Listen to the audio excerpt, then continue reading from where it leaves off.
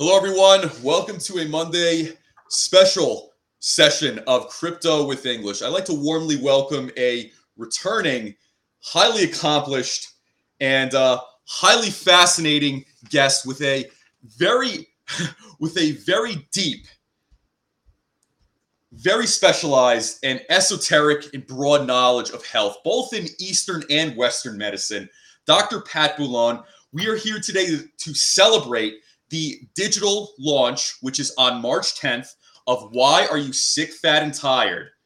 Uh, an incredible book. And mind you, the physical hard copy launch of this book will be on March 15th, which you can find both on Amazon. Dr. Boulogne, thank you very much for coming back onto this live stream. I really appreciate it. Well, I'm very excited to be here, and I always love being back here. It's very stimulating, and I Oh, love thank it's a you. great platform to share knowledge and help your listeners have a better life and be vibrant and healthy. Absolutely. And I especially feel whether you're in tech, whether you're doing anything else, health is one of these things you really need to take ownership of and really have sovereignty over. And there is never a limit, and nor should there be, on really the amount of knowledge and wisdom you can learn from books or other individuals who have a specialized knowledge in this. So, in the first two episodes, we did more of kind of a broader, I guess you could say bird's eye view of your book. Why Are You Sick, Fat, and Tired? Kind of leading up to this episode, in which we're going to be celebrating the launch on the digital on March 10th and the physical launch on March 15th. So, what I really liked about this book are the 7 important questions that you use as kind of the preface and almost kind of the overriding scope of how to, I think, take this book and probably how to process this book. And in fact, I would say those 7 questions, at least this is my take from it, these are kind of 7 questions of one's mortality, by the way. And I don't mean that in a negative way. All of these things that we do in our life, kind of the broader habits and the micro habits that we do day in and day out, especially as to our diet, as to the way we manage energy, as to the way we sleep, these all directly reflect on how we're essentially going to perform as, let's say, if we're an engine, and really what is going to be, I guess you could say, what are going to be the cracks in that and how to maybe adjust and pivot away and, mitigate a lot of those problems as essentially as a car or as the human engine as we are going on this journey. So, just as kind of a preamble of the book, that's one hell of a haymaker, and I really do like that. So if you wish, we can go right to those 7 questions. Sure, awesome. Let's do that because I think All that's a right. good place. It's a very, very good place to start, and Absolutely. also it helps people qualify whether or not this book right now is for them. Excuse me, or not. Right. So the questions are important because a lot of people are not really in touch with their health.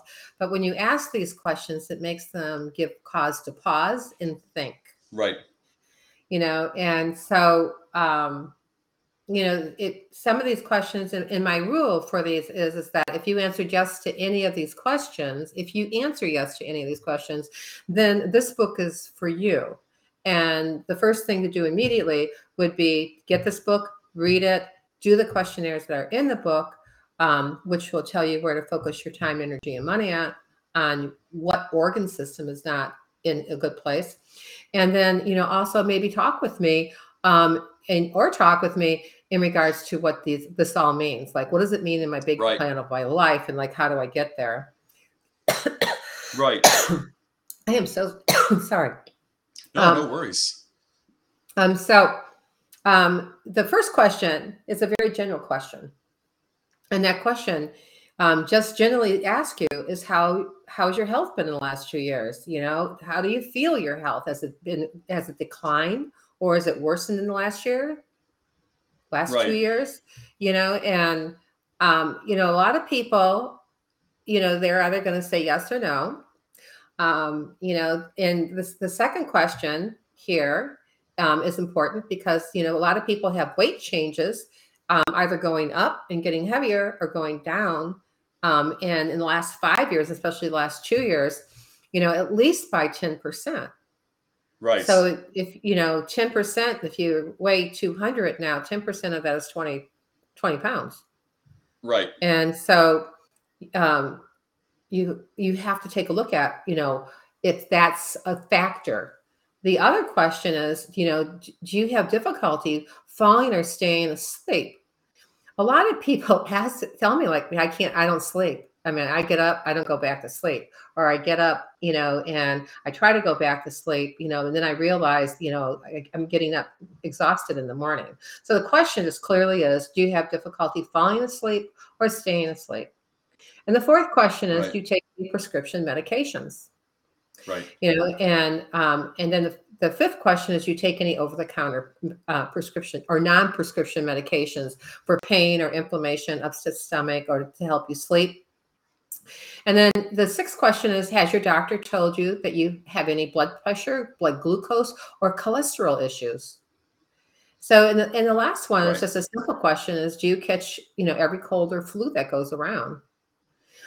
So a lot of these questions, diving deeper into them is a simple thing to do. It's just like, over the counter. A lot of people say no, but then they forget that they take aspirin. Aspirin is an over the counter prescription, Right. non-prescription, and and also for inflammation. And which can upset your stomach. And so like that's like Right. the antacids. There's so many people who take antacids in order to function. People take Yes. Prilosec or Nexium, those proton inhibitors. And, and a lot of people have issues with blood pressure, how they're handling sugar, and they Right. have issues with how they're handling fat. And a lot of people who have just, weak immune systems, that, they walk into a bookstore and like they're immediately affected and get congested, or if they eat something in about an hour or so, or even right away get congested, you've got some reactions going on in the body. So if you said yes to any of these questions, just take them in their pure content, then this book's for you. Right. And listen, I'll be the first one to admit, I can already say yes to at least one of these questions. Do you have difficulty falling or staying asleep? Now, I don't know if that has anything to do with, let's say, my coffee intake, or maybe just like using like my iPhone or laptop before I go to sleep, which I know is probably not great to do with all the blue light coming out of it. But I would have to say, yeah, this book is for me. So which other ones would you say yes to? I would say yes to. Mm, I do periodically would take over the counter. So if I get migraines, I used to have like more so years ago, not so much now, but every now and then, like migraines or like these cluster headaches, then yeah, I Mm-hmm. would take something like an aspirin or some sort of anti-inflammatory, type of drug to, deal with that for sure. Mm-hmm. Sure, and so the answer would be yes. And Oh because yeah, for if you sure. had one today, you would take something for it because you've got Right. things that you want to complete. And that's so the answer would be Absolutely. yes.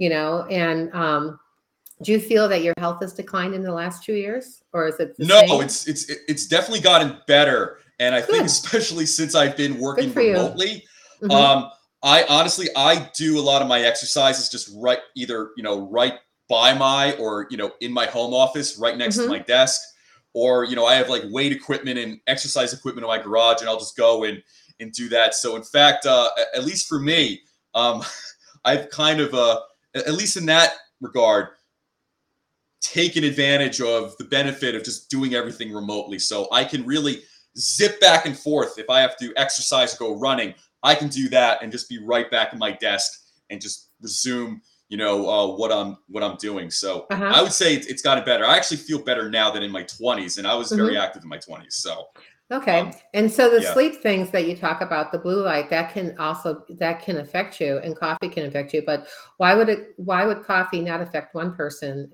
and then affect you? So you got to take a look at what's going on in the chemistry of the body, and right, and how it's being processed, because everyone's different, and how you're going to handle toxins in your system is going to be right, different from person to person, depending upon what their epigenetics and and that gene pool is like, and how that's evolving out into the environment. But anyways, these are the basic questions, for somebody to say, like, hey, can you answer yes to, like, if you answered yes to any of these, then this book's for you. So you are lucky because you are in possession of my PDF copy. Right, I'm front row and center right now, so I'm Mhm. very happy to very happy to go through this. Mhm. So I have a Great. question. How did you come up with these specific 7 questions? Because they are very straightforward and they're broad, but this isn't exactly intuitive either. Like if somebody asked me, Adam, if, and by the way, I know I'm not a health expert, but I think for most people, if you were to come up with 7 questions to kind of summarize or encapsulate whether somebody's health is getting better over time or getting worse over time, this pretty much summarizes it. I mean, I think Well, whether you're an expert or a layperson, this is it right here.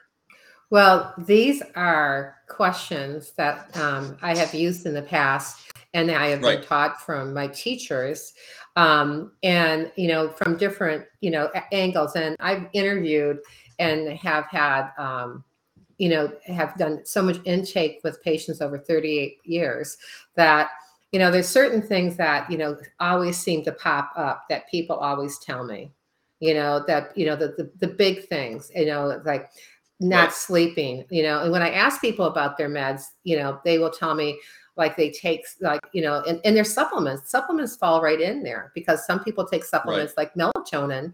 If you're, right, that's an over the counter, type of thing. Or if you're taking, vitamins, there's some vitamins that you might be taking that might be doing more harm than good. And so, right, that all falls under this category. But how I ended up with these, in a nutshell, is that, I've used them in the past. I've used them from, I've have, years ago been taught by my teachers that these were always good questions. And these basically handle just your general health. Because if you right, say yes to any of these, then I'm going to want to dive deeper into a specific organ system, whether or not it's your cells in your body talking to other cells in your body, whether it's detoxification, whether it's a gut problem, because you want to find out why this is happening here. And so you've got right, to go deep, you got to go inside, and from inside you have to work out. right, Musculoskeletal, like your endocrine system, the glucose metabolism system that you have in your body. So all those things that you got to take a look at. But this is where those came from, was from a general, like, information I've always used when I first start talking to somebody. If I'm out at a right, cocktail party or something like that, right. I'll ask them, because this is like really non-invasive. You're not asking, too much, Yeah, if you're in a social situation, but it gives you a good clue, and it's easy for me. absolutely. I just give them my card, or I get their contact information, and I schedule a time with them to talk about their health. Right. And by the way, everybody, I would also like to remind that Dr. Boulogne is both a Western medical doctor and also an accomplished Eastern medicine practitioner of acupuncture. So, having the benefit of both of those expertises, how much how much is of, let's say, the Eastern medicine side is reflected in this? Because I like to go and get acupuncture, and in fact, I would have to say my life has genuinely improved with acupuncture. Seriously, like more than a lot of just over the counter stuff. And I can't even, obviously, I can't even overstate, or I can't emphasize enough how beneficial acupuncture is. But I do recall when I first started getting acupuncture, one of the questions the acupuncturist asked me was actually about my sleep. Do you have difficulty falling or staying asleep? Mhm. So I look at these questions and I'm like, this does seem familiar. And they did ask me about blood pressure too. Well, that's called the system survey, and so Okay. just a little bit clarity on my background is that I'm a doctor of chiropractic, and I have certification in functional medicine, when I have the same education as a medical doctor, except for the pharmaceuticals. And so, in matter of fact, I have a good chunk of 400 plus hours more than they have in the understanding of the workings of the body. But I'm also an acupuncture physician besides that. So I have certification in sports medicine, rehabilitation, and the product of like functional medicine, lifestyle medicine, as a lifestyle medicine first line practitioner. So I have textured background in understanding what's really going on with somebody. Right. So you were asking me a question. Can you repeat the question so I make sure I Yes. understand it? As far as your expertise in Eastern medicine, how much of that is reflected in these 7 questions? Because, like I said, when I first saw an acupuncturist, some of these questions were along those lines. They asked about my sleep and asked about my blood pressure. Okay, so all doctors, doesn't matter if they're East or West, should be Right. asking you those questions. So that's number one. And so number two, and the Eastern part of it, it's just like they're going to ask you that because they want to know how the meridians are working in the body. Right. And all the meridians talk to each other. It's like all the organ systems talk to each other too. It's like they Right. all, in both ecosystems, they both are very confluent with each other and congruent with each other as far as like working together. So there's things, the difference that I see in acupuncture and Western medicine, perhaps, is that in Chinese medicine and Oriental medicine, they look at, it's just like, why do you have something? Where is it coming from? Look for the root Right. problem. Most of the time in Western medicine, you have high blood pressure. So there's an array of high blood pressure meds that you're going to take in order to get back. They don't always address, some do, but they don't always address the, alternative, like, looking, or the lifestyle medicine approach of looking at the diet, looking at exercise, and looking at targeted supplementation before you actually go to a med and use it. So a lot of times they start with the med and they work forward from that. Wow. Okay. And just for some further context, could you explain what meridians are? And I would like to say to some of my audience out there, they're more than just pressure points that you see in like action and martial arts movies. So meridians are very, very important for the overall health of the body. So if Dr. Boulogne, if you can kind of go into that a little bit more. Well, an anatomical position in Western medicine is being standing up with your palms forward and your arms at your side. Chinese medicine, anatomical position is with your hands over the top of your head, like I have kind of Oh, like wow. right here. And Yeah. so what the rule is that meridians that start on the hand and come down to the face, go from the face and they go down to the feet. That's how they connect to the next branch. And from the feet, Right. they come back up to the chest and they go back out to the arms. And so Right. the meridians are energy flows for each individual organ system. The first acupuncture needle that was ever discovered was a jade needle, like in the 6th century BC or AD. It was one of those two. Wow. And they found the remnants of that. So at one point in time, a wise Chinese doctor, took like what was going on in the body as a river, because you have the mouth of the river, and the Wow. river goes Yeah. down into like the countryside. And what it does is like, it has all this food here, and it takes all the food here and it takes it through all the systems, all the channels. So they're kind of like channels of where things go. So for instance, the lung meridian, and you can probably see right here, lung meridian starts about this far. If you take your hand and put it Yes. underneath your clavicle, the bone here, the Sure. collarbone. And so if you go down, you'll feel like if you put your arm up slightly like this, you can feel a hole. And, it feels like there's indentation. And then just Yeah, slightly like a below gap. that, Yeah. about 1 inch down, is where the lung meridian emerges from the body. And then it comes Oh, wow. up and it goes down the outside of the arm and it ends at the tip of the thumb. Right. And so from somewhere along that line, just above the wrist, it connects with the large intestine. And the large intestine goes down to the first finger and starts there and runs all the way up to across, and it ends on the other side of the face, just on the other side of the nostril. And then the Wow. stomach meridian connects with that. And then from the stomach meridian, that runs all the way down to the foot. So remember I said from the head down to the foot? Yes. So you have an experience of that. And then the stomach meridian comes up and connects with the spleen. And the spleen comes up and it ends on the side of the torso. So it comes back up into the chest. and that. So Right. they all do that. It's pretty interesting, and they also have like the circadian cycle where certain organ systems tonify, have to do their thing at a specific hour in Chinese medicine. So, for instance, the gallbladder is between 11 o'clock at night and 1 o'clock in the morning. And the Wow. liver meridian has that time between 1 and 3.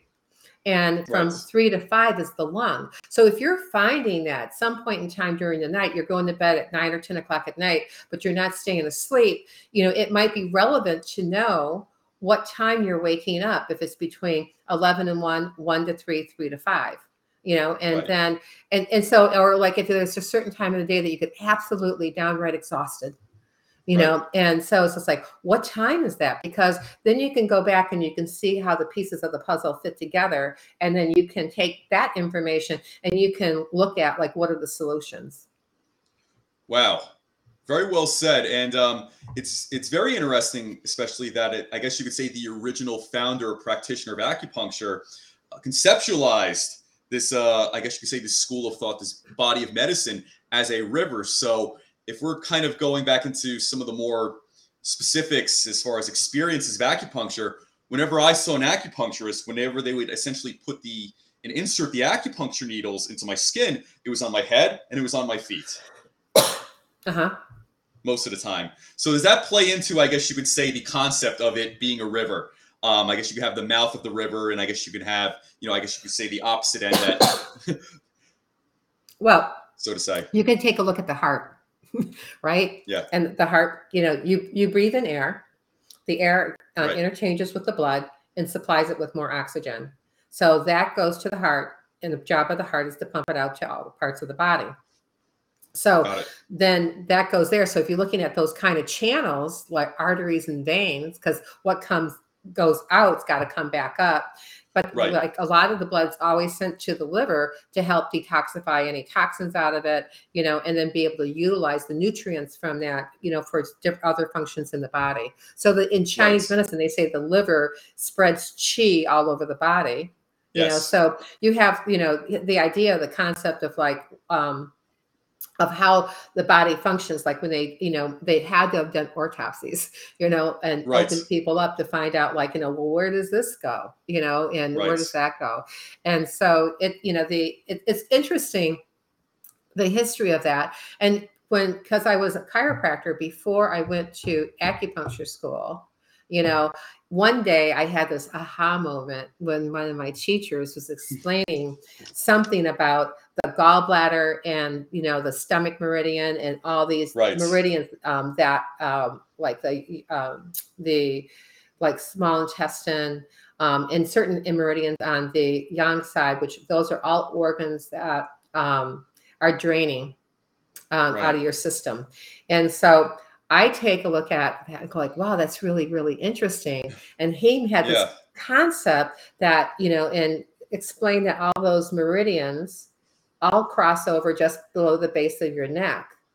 And I Wow. thought, for all the years that I was a chiropractor, it was like this aha moment, like, well, that's why, because there's so many people who have gallbladder problems and have fat metabolism and carbohydrate metabolism problems. A lot of times they always complain about, they're going like, it hurts right behind my neck, like when I go to put my neck back or something like that. Chiropractically, I heard that so many times. And so when I went to acupuncture school, I went like, wow, that's why. And when you're looking at the functional medicine portion of it, which I practice in my clinic, when I had my clinic, I work virtually now. But it was so interesting to like a piece of the puzzle, went into place, and the bright light went on. It was really cool. One of those aha moments. Well, it was easy because it made it easier to help people, and Yeah. like just like it created like, wow, there's a solution, that I did naturally. Now I know why, that was happening. Right. And I was wondering too, could you explain what qi is? Because it is relatively controversial, from literature that I've come across. And to be honest, even though, let's say, whether you say Western science or medicine, can't maybe adequately explain it, or there's literature out there that dismisses it, there is also tangible evidence that at least the notion or you could say the context of this or the substance of this, it exists. There is something as far as what defines chi. And I guess if you look at, evidence, you look at incredible feats and let's say martial arts that have been recorded in history, and then you look at the life expectancy of the longest living people on earth. They're in Okinawa, Japan, and also parts of other parts of Eastern Asia as well. And a lot of people who have these very long lives past 100, these are people who are, using acupuncture in their lives. These are people who are, practicing things like Tai Chi, other forms of martial arts, people who are kind of more in line with the Eastern experience and thinking. So if you can kind of get into the weeds of what is chi and how does one define it? Well, chi is the energy in the body. So it's best explained like it's like an electrical network, and it's just like when I just got them talking about like the lung meridian goes to here, connects to the Right. large intestine meridian, the large intestine goes here, connects to the stomach meridian goes all the way down to the feet, connects to the spleen meridian. So Right. chi is an energy in the body, and it's the best way is like electrical circuits, like in your house. Like Yeah. you have a fuse box, and then you have these wires that go everywhere. And so it's the same kind of thing in the body, but it's the energy flow, it's the life flow of the body. When you don't have any chi, you're dead. And so, Right. but where, someplace that people express a lot of chi at is in their lungs. And so, Right. when somebody who has weak lung chi, then number 7 will always be an answer, will be the yes. Because those people catch colds easy, they get sick easier and that. So there's ways to improve that. And you can probably equate good, strong chi to having a good, strong immune system. Right. In that regard. So it's there, that energy always works. If anyone's ever had muscle stem where they put the pads on your body and they put the pads someplace else and they turn the electrical current up, you cannot tell me yes. like that one pad's talking to the other pad and it's making the muscle do something. That's a forced chi movement. And the idea is to create, flow so you get rid of the inflammation out of the area and the area has an opportunity to heal faster. So, and the body, that happens also. When an acupuncturist puts in the needle, they want to achieve chi. And a lot of times people experience as like a slight electrical shock, like, yep, you got it. Right. And, don't go any deeper, or that's perfectly fine. And then let it sit and you stimulate it. So it wakes that part of the body up. So when you're needling somebody, that's what acupuncturists are looking for. They're looking for to achieve chi and have it connect so that network, lights up and all the things that are supposed to light up work, and they work better afterwards. Wow. So let's say in the context of martial arts, for anybody who's either practiced it or seen in a movie. So if you look at, let's say, traditional Japanese karate, there is a kia, a shout once you execute a punch. And the characters, and I believe you could say the translation is essentially a chi shout, kia, so to say. So what I noticed is, let's say executing that shout, and let's say if chi or ki comes from the lungs, it feels like essentially your circulation and your muscles are kind of like a battering ram. So it just feels like some sort of automatic focus and alignment at that very, very moment. So, I guess looking at that, I would say that's probably a context of chi or ki rather. Whether it's obviously being acted upon something, but it's definitely something that very much exists. Yes, to say the very least. It does, and you can also feel it, like when you hit your funny bone. Right.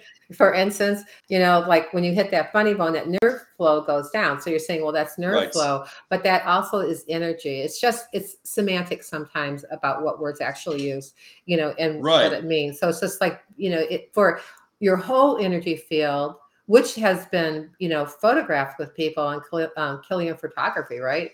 And so when they take a picture, your aura, You can Sure. see that energy field, emanating from someone's body based upon that type of photography.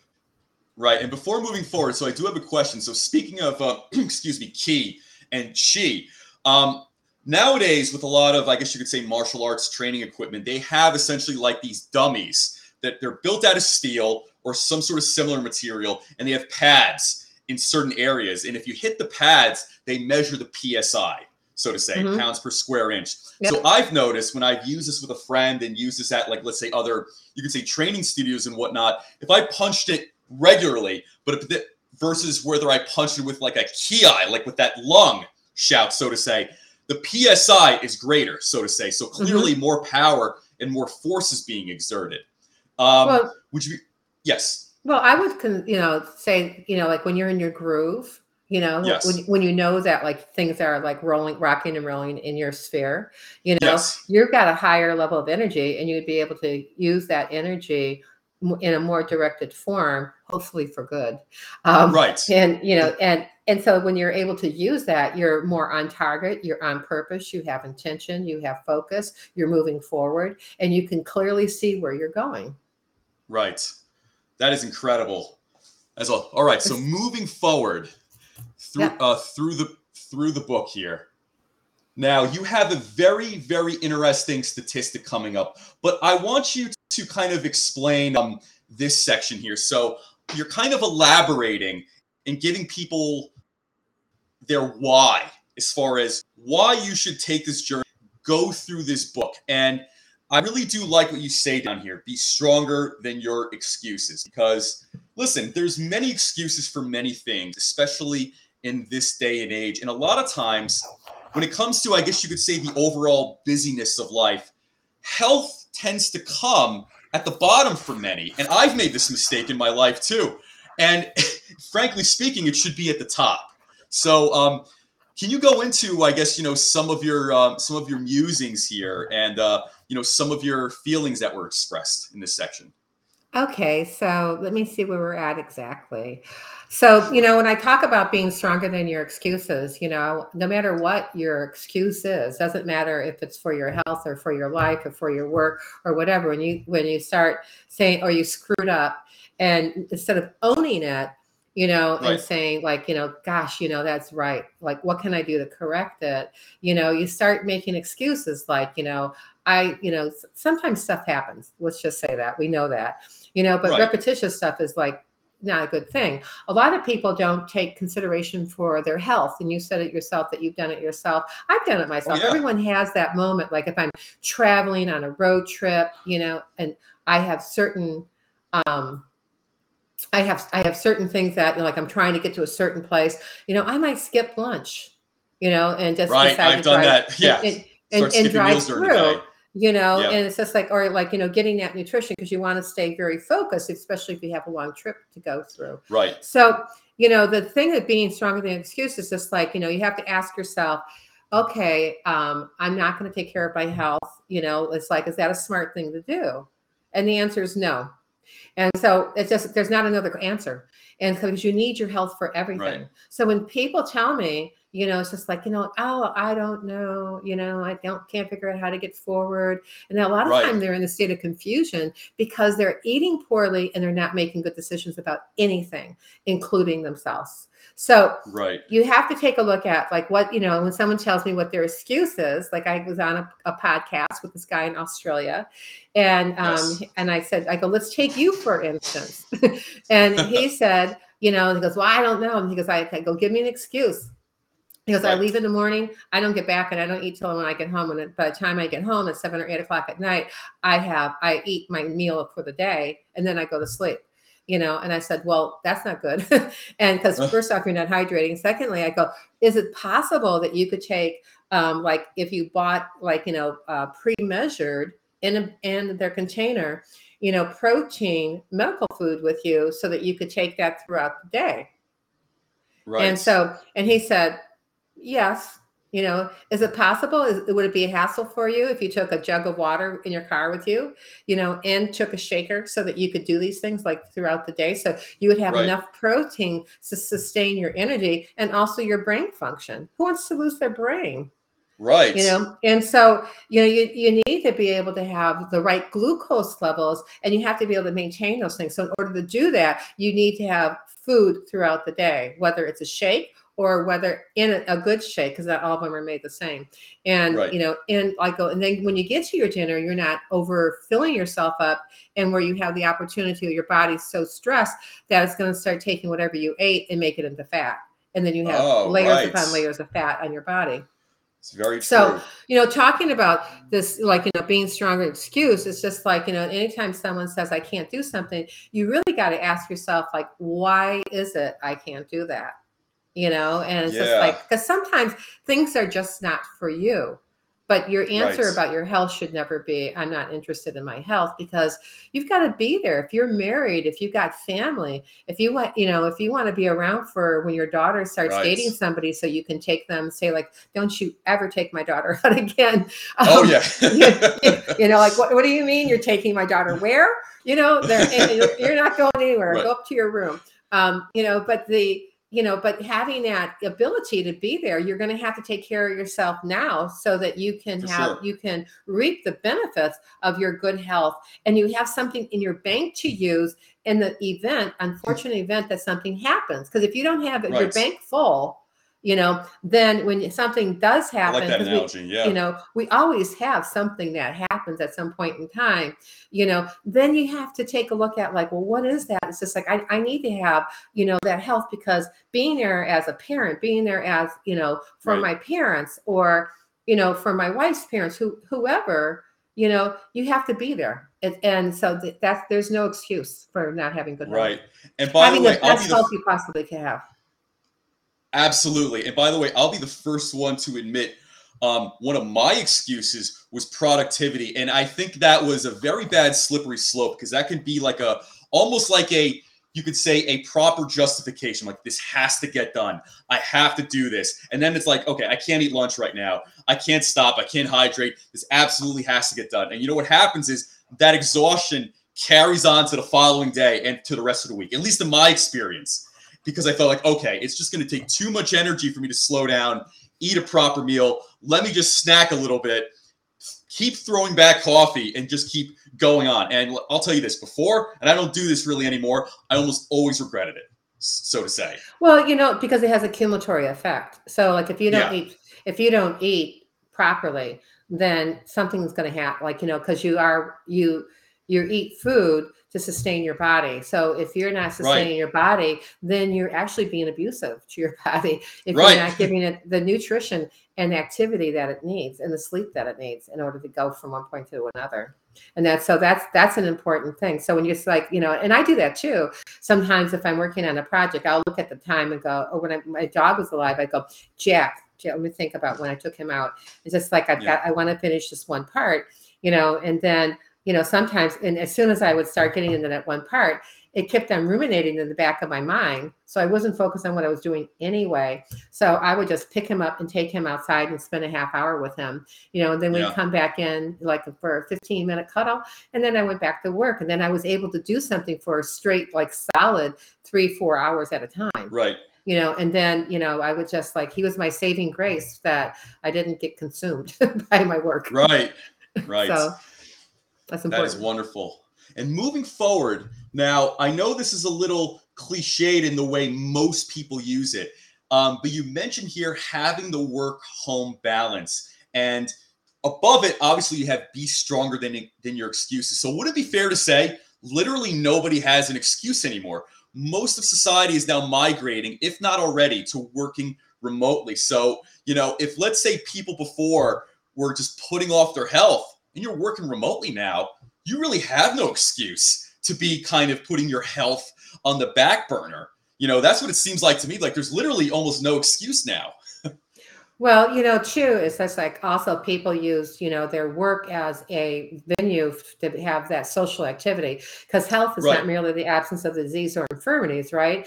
But you also have Right. to take a look at, like, how does that parlay into, like, mental, physical, emotional, social, spiritual, and whatever.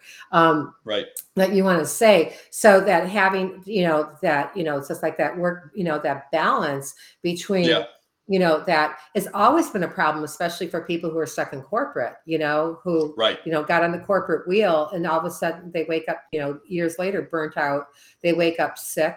They wake up, in some level, because they never took the time to recuperate.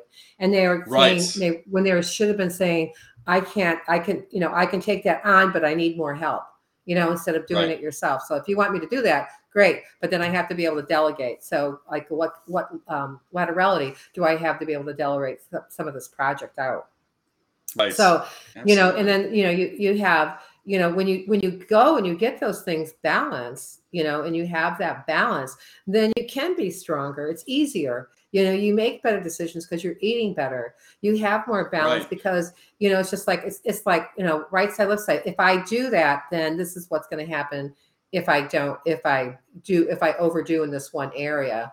Right. And also, like, and a lot of people, sometimes they get to that point, they have a breaking point, and then they blame it on their employer, which they really should not be blaming it on their employer. I think they should be blaming it on themselves for not saying no, Right. and creating that boundary. That's Creating those important. boundaries. That's right. Yep. So You know, when one goes, I'm sorry. Yes. Go on. and then the other two things on here is, like, because when you get more out of your day, and you organize that in a fashion, which I help with the mindset and the positive mental attitude, so that you can have the breakthroughs that you need, then we put the wellness initiatives into place that make that even more, that cements that in. So it's like a non-event, like 3 months, 4 months down the road.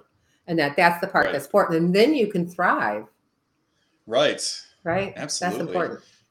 Yeah, and what I really like about this is that, and this is something I kind of took. Your health is not only about you; it's about people who also rely on you as well. And you're not helping or doing any good for those loved ones if you're not taking care of yourself. So, for me, I would say don't look at self care or taking care of yourself as something that's selfish, so to say. If you need those extra hours to work out and go for a run, you know these are absolutely essential to do your duty or do what you need to do to make your life and kind of everybody else's life around you in your world You much know, better. sometimes too, where I really it come in very handy with my clients is that, when they're looking at time management, some people are Yeah. just really confused by time management. And Yeah. so, and so it's just like, well, how do I fit this in? Like, how do I do this? Well, if you wanted to do the exercise and you wanted to, like, do your meditation, and you wanted to Right. do your journaling, just because it's journaling doesn't mean it has to be written down. I mean, it might be, that Right. might be helpful for you. That might be, like something that has to happen for you. But, Right. it's just like, in my 45-minute protocol that I give people to do every morning, you get hydrated, you walk, you have mindful meditation, you're grateful, and you journal, all within 45 minutes.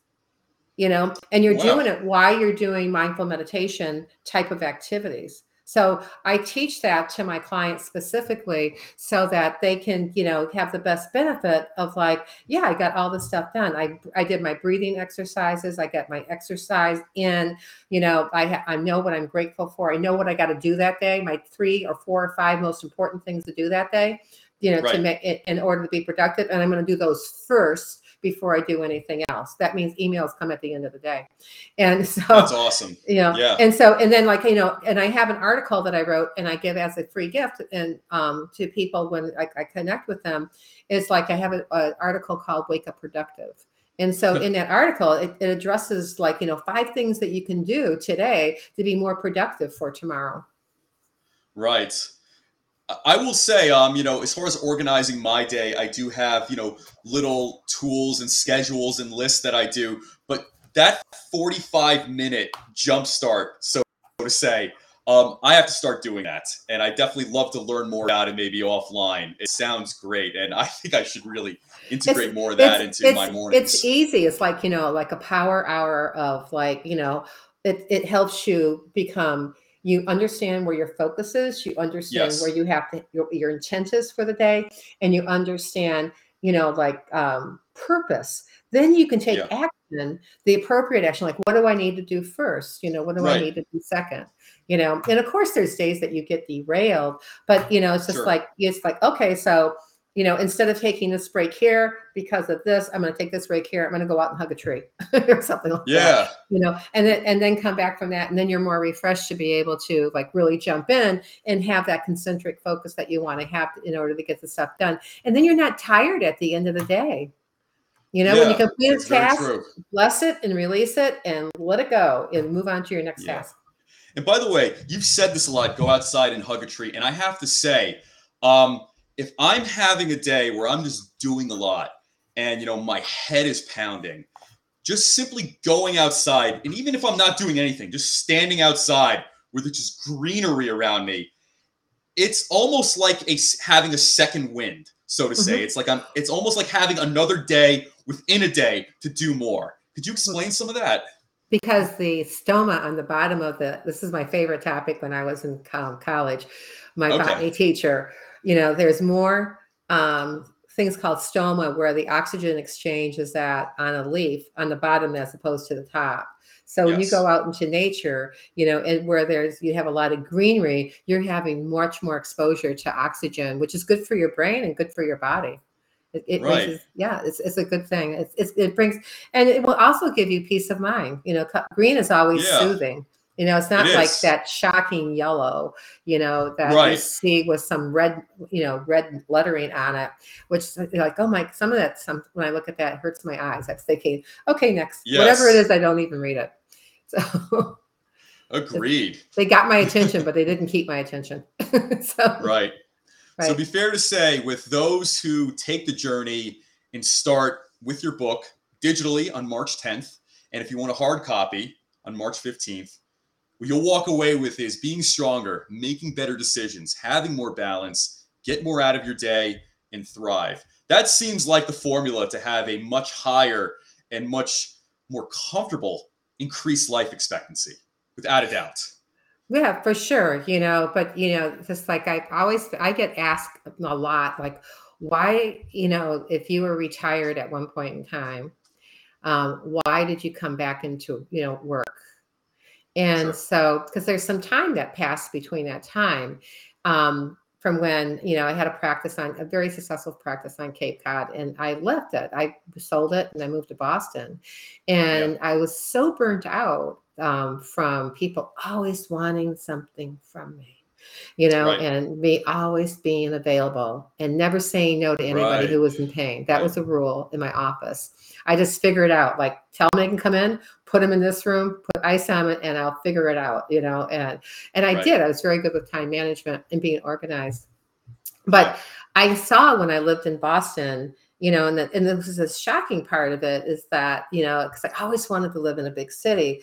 So when I lived in Boston, and living downtown in the financial district, I'd walk around a lot and I'd go certain places. I would either go sit, in Christopher Columbus Park and watch the water and watch the boats come in and out, the ferries, or, when I took a break, or I'd walk over to Post Office Square. And Post Office Square is where I saw the most sick people because everyone's in the financial district, Charles Schwab's was there, Fidelity, you name it. It was there, Bank of Boston, or Big players, Bank America. They're all in the one place. And so I used to watch people walk around and there was like nobody home. And, and there's an instance that I remember that when I was walking around, I saw this guy kind of like have this slimy, greasy sweat coming out of him. And it was kind of warm outside, but I went up to him and said, "Hey, how you feeling?" Yeah. And he said, "I don't know." He goes, I feel like I'm tired. And I said to him, and he had this kind of like grayish tint to him. And I said, I'm looking at him. I said, "Why don't we send you to the hospital?" He went, "Okay." And I hailed the taxi and I opened the door, got him in there. And I told the guy, "Take him to Mass General emergency." And closed the door. And and I saw him about a month and a half later, and he came up to me, goes, "Lady, I don't know what you do." He goes, "But I think you saved my life." And I went, "Wow, that's great." I said, "You look so much better." I said, because I'm thinking he could easily have had the flu also, but he needed to go someplace where he could get that handled and under wraps, like quickly, just in case. It's better to be Yeah. safe than sorry, you know? Yeah. And so I used to see people like that all the time. I used to see people like, nobody home, or like just Right. kind of just bad body posture, and Right. I would ask them how, like, how you doing? You seem like you got something on your mind, and, and people would like, they would tell me all sorts of things. And I'm just thinking, they go like, God, I go, maybe you should take a break, go down to the behind the Boston Harbor Hotel. They have really nice places that you can sit, and you can watch the ferries come in, take 10 minutes and go do that, and I said, so what's really bothering you? Right. So, but I had these like conversations, and people would tell me a whole slew of so many things. And so Right. what I realized is that people were sick, and that they were sick from their environment. They're sick because of the traumas that they've incurred, like from whatever sport they're in. They Sure. misaligned. They have trauma. They have, from toxins, Sure. from the water that they drink, the air that they were breathing, and the food that they were eating, like food choices, and the such. And then also from things like, like their thoughts, when you could see people who were like deep in Right. thought, like when you're saying no one's home, they got to be someplace, Right. And the other thing that happened during that time when I was doing all that and having this realization is that I read an article that was put out by the CDC. And the CDC said that out of 212 dangerous chemicals, all the Americans that they tested positive for those chemicals, all of them in their blood and urine. And And that I was went, going to be my follow-up question, actually, those 212 chemicals. Before we get to that, you were mentioning bad posture. How does bad posture affect your health, especially like the interactions between your organs and the circulation of blood and things like that? Or does it? well, well, it does. And so the the your every time that you get up, your body's exercising. It's triggering. When you start Right. feeling your back twitch, you've probably been sitting way too long, and for Right. years at sitting way too long. So that core strength is really important.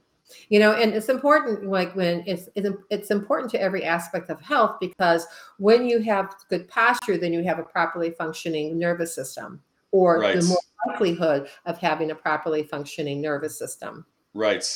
And Got it. so posture, it's this like structure is function. If you don't have good structure, then you can't have good function. At some point in time, something's got to give in order for that to, like, because it's going to keep on adapting, and you're going Right. to keep on adapting. It's like, the more that you have the ability to interact with your environment and adapt to it, the stronger your immune system is going to be. And Right. you have to have hydration, because you have muscles that are attached to bone, and that have you either sit up straight or have the ability to do it for a long period of time. So if you don't have the other components that are in that 5 pillars of health, which I have not gone over yet, but there's diet, and nutrition, which are one thing for me, because you have to have good diet and good nutrition, proper exercise, proper sleep, positive mental attitude and mindset, and a properly functioning nervous system, which is the biomechanics, structure, function, and proper posture. So Right. when you have that, everyone always shuffles when I say that, by the way. Yeah. Like I So, just did. the mindset, when you have the Right. mindset, and you have, the mindset, and you have the structural and the nervous system doing what it best can do at that moment, and you add in the wellness initiatives, you can have such an incredible experience of having a healthy, vibrant life, Right. that's the given part of that. So the Yeah. posture part of it's huge. And like, how you sleep, do you Right. sleep on your stomach? Probably not. It's not a good idea. Let me just say Right. that, for your neck or for your low back. And especially as you get older, as a baby, they do that, but there's a lot more limber, and there's a lot more flexibility, and your Right. bones Right. haven't ossified yet. So, or the ligaments, but there's other components that do that. That's why chiropractors are so great at the biomechanics of the spine, and to keep the spine healthy and keep it moving. And you mentioned something interesting. So sleeping on your stomach. Now, I know a lot of people that do this. I stopped doing it over time. So I sleep mostly on my back, or at least that's how I tend to fall asleep anyway. Why is sleeping on your stomach so bad for you? Now you mentioned what it does to your back and perhaps neck, but you can kind of get into the weeds about that a little bit. Well, without going into a big, deep rabbit hole, sleeping on your stomach does not support spinal structure. So Oh, okay. what puts you in ergonomic rest or ergonomic correct position Ergonomic is your rest. knees slightly bent with a pillow under it and a pillow underneath your neck. That keeps your Wow. spine in alignment. And so if you look at somebody who's laying on the bed on the side, you want the spine to be parallel to the bed. So not with the head up or down, but directly in the center. So that would be the proper alignment for when you're laying down. When you're laying on your stomach, you don't have that structural support. Wow. Ergonomic alignment. Now, I truly learned something very, very fascinating right now. So having essentially something supporting your neck with something probably underneath your knees, so they're kind of up. Mm-hmm. So that Just is why slightly. that position is so comfortable. Right. That makes Like perfect if you're going to sense. use ice or, Right. that kind of modality, that would be the time to put the ice on and put it in the area so that your body can rest. It can get the rest that it needs while it's having the therapy. That is awesome. Remember that term, everybody. Or ergonomic ergonomic alignment. rest alignment. Yes. All right. Moving forward. So, um, you have some very interesting, I guess you could say, facts here. A recent statistic indicated that in the near future, 2030, we will see approximately 50% of our populations stricken with a chronic illness. We are not a nation that is getting healthier, but a nation whose people are quite ill, mimicking the sick model of medicine, and it is incredibly costly. Wow. Could you talk about the sick model of medicine? I can. I've had Awesome. personal experience with the sick model of medicine. Sick model, in Western medicine, it isn't like they're doing something wrong because they don't know any better because they're Right. doing whatever's in their box in their toolbox, right? Right. And so stepping outside that toolbox, the sick model of medicine is that we can't fix you until you're sick. And they got to Right. know what the sickness is. So they have to identify that. So it's usually when you go to, a Western medicine doctor, they go, what's the matter? They don't look for the root cause. They'll go, why do you have high blood pressure? Right. Like, why do you have that limp? Why does your knee hurt? You know, Right. like where does that come from? Why do you feel depressed? Like how are you Right. eating? They don't tie that back into the gut at all. And matter of fact, in 2004, and Time Magazine, if you maybe remember this, or you can look it up, it was February something, because that used to come out every week. But it Right. has, it's striking or the surprising link between inflammation and chronic illness and disease. That was in Yes, I remember that 2004. now. They, Yes. they still don't know what the heck they're doing with it. I mean, they're feeding. If you are taking a med for a certain situation, like I love my cousin, but he's taking meds for high blood pressure. And he's going, well, I'm healthy because I don't have those numbers anymore. I said, but it doesn't make you healthy. If you're Right. taking something to mask the symptoms, it doesn't mean that you're healthy. And so, you got to go like, well, why do I have high blood pressure? Why not go back to the root of like why you have a high blood pressure, for instance, and fix that, so that you're not reliant on medications that sometimes have to keep on changing or there's side effects. And then you're taking another medication for that and another medication for those side effects and so on and so on. So the sick Right. model of medicine just supports you being sick. Like big pharma doesn't want you to be healthy. They wouldn't make any money. Right. And they certainly don't make any supplements that are worthwhile. And staying away from that type of thing anyway. The biggest oxymoron I've seen when I lived in Washington D.C. stumbled upon the USDA farmers market, which I thought, God, I go, whoever buys food there. I mean, it just didn't Right. even. I thought, wow, that was. I think I tried to flip around and take a picture of the sign. And one day I did actually get a picture of it, but I just thought, I said, God, those people are out to kill you. Like, Right. because you are what you eat. You are what you're, and Very it's like much you are so. what you eat. You are what you're able to absorb. So, Right. and that stat, here's the scary part about that stat, the 2030, year Yes. thing, is that I read an article about a week ago, because this is already into publication. I read an article about a week ago that said that we are now at over 50% of people who have some chronic illness or disease. Now, I didn't Wow. check the article or fact check, because it was from a New England journal or it was from a Lancet type article. It wasn't Right. from it wasn't from, Time magazine or something.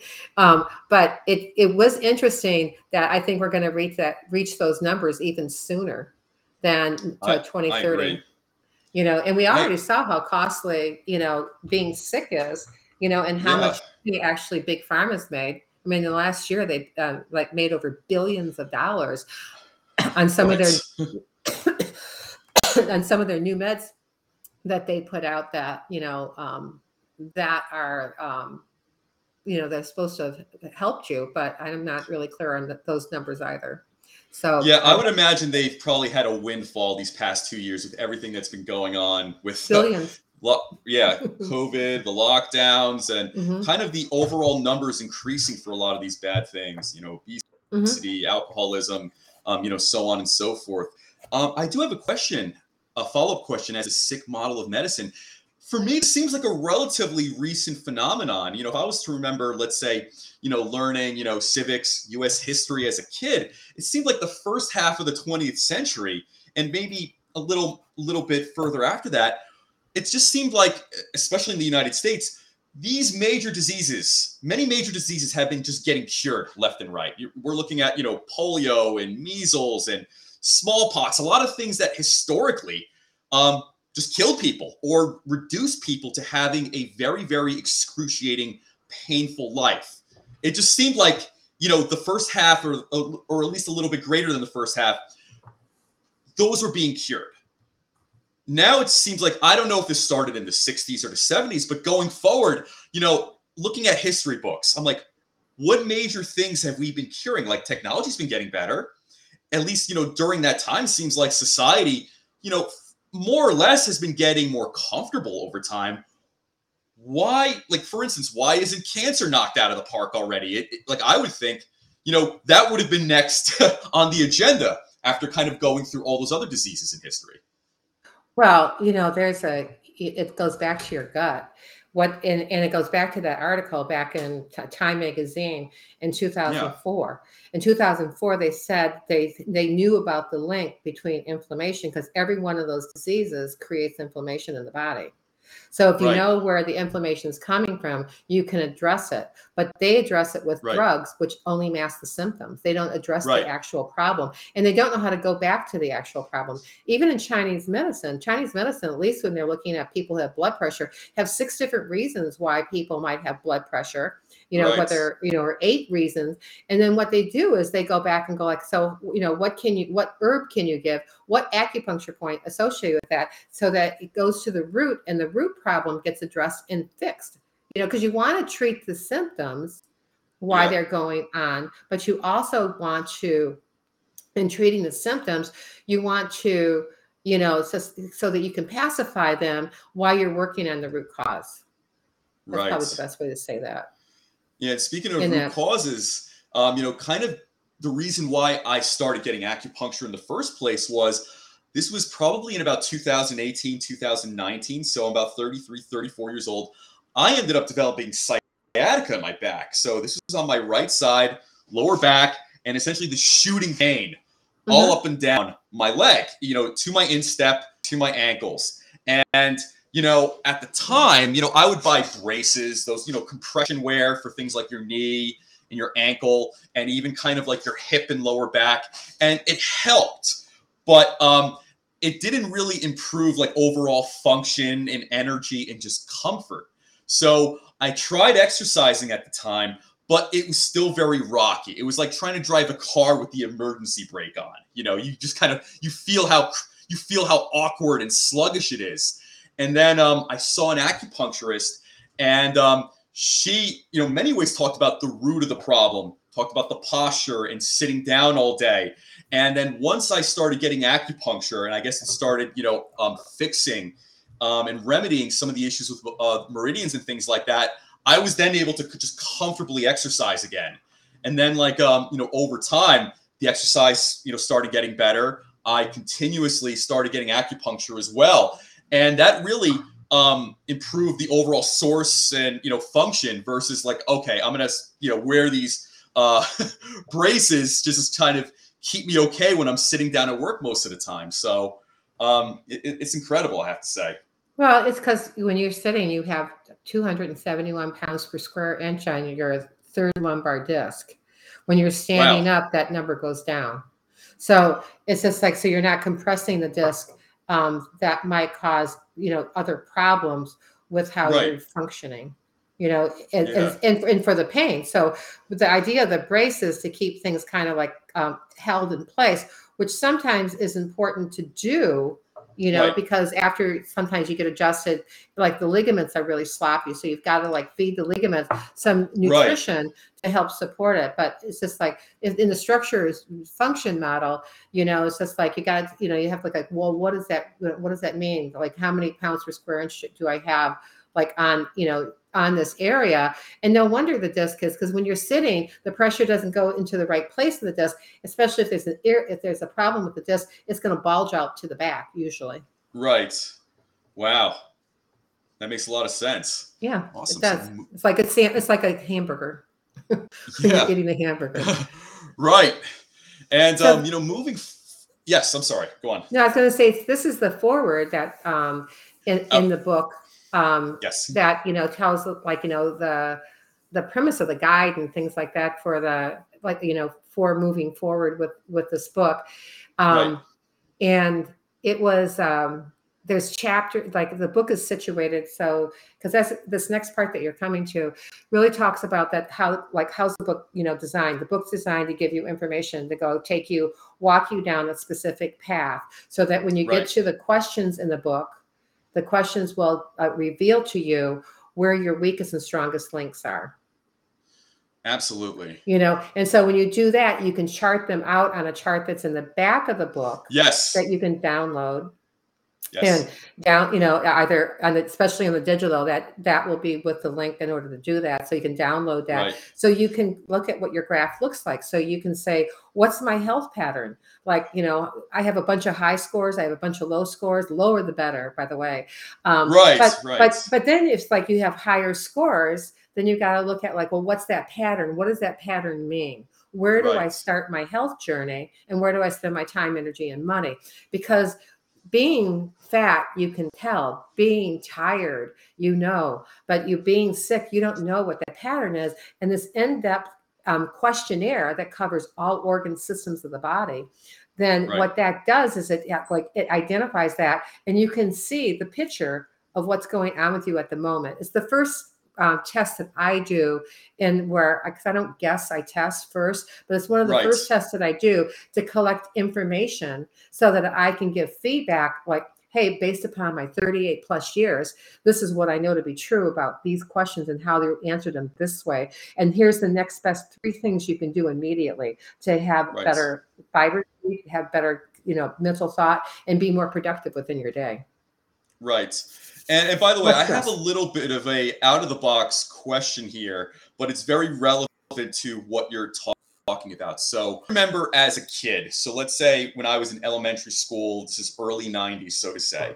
Um, Back then, whether it was nurses or doctors, if there was let's say a child that was overweight, people they would simply say you're fat. You need to exercise more. You need to like adjust your diet, so to say. And more or less, people kind of just moved on with their life. They either took the advice and they did it, or they didn't. As a professional in your field, is there some kind of slippery slope or pitfall with some of the recent, not all of it, so to say, but some of the body positivity stuff that's I think being promoted out there? Like, oh, it's okay having, let's say, maybe a 60 body mass index or something like that, or some things along those lines. Do you have any thoughts on that? It's an indicator. The bigger one, BMI, is not necessarily the best indicator. Sure. It indicates, it doesn't diagnose, or it doesn't, Right. it's a red flag. So Right. people who have high BMIs, who are obese, they're fat. They're obese. I mean, sorry. There's just like, if Right. you're fat, you're fat. And Right. not trying to offend anybody, but it's just like there's that part of it. The big measurement that has significance is the hip to waist ratio. Oh, And okay. so for men and women, there's apps that you can go grab on, Google and, and Apple that, you can put your numbers in for that, and it can tell you your risk for, disease processes. Right. That's a significant, but the BMI itself doesn't really say, but you've got to like take a look at, you didn't see obese people. You also did in the rise in obesity, which is a disease. It's now a diagnosis. Before it was Right. never a diagnosis. It's a diagnosis. So clearly something's wrong, you Right. know. Um, and those numbers are significant. You didn't see heavy people back in the 50s, Right. right? You did Right. not. Yeah. It's almost virtually non-existent. It seems. Mhm. Yeah, like I said, I just wanted your thoughts on that, because if I was to, like I said, comparing, anecdotally, some of that, growing up. And by the way, not to say this was completely out of the norm, excuse me, but there was maybe, like, let's say one or two very, very heavy people out of a class of like 15 or something like that. Wasn't really the norm. And then, as time went on, some of those, let's say, classmates I had, some of them worked on it and they became in great shape, and some of them didn't. And I guess you could say, now being a father, and I have a 4-year-old, I kind of see it more. It's more prevalent now. Whereas I Mhm. recall when I was a kid, it was, like I said, it might have been one or two, maybe three in one class, so to say. Well, child obesity is a huge problem. Yes. And where children learn to eat is from their parents. And Right. so the apple doesn't fall far from the tree. And, and all Right. those cliches that you can say. So, Yes. I think people should pay attention to that, and, I did an evaluation on a guy the summertime when I was up in Massachusetts, filling in for a doctor that's a friend of mine. And I always help him out. I love him. He has a fun practice. Um, and I did an exam on a kid who's 22 years old, 21, Mhm. who couldn't bend over farther than to touch his knees because he sits in front of the computer all the time. Oh my. He has the worst spinal posture. When I saw his x-rays, I made the sign of the Yeah. cross. It's just like, and I'm not like, Genuflecting. Yeah.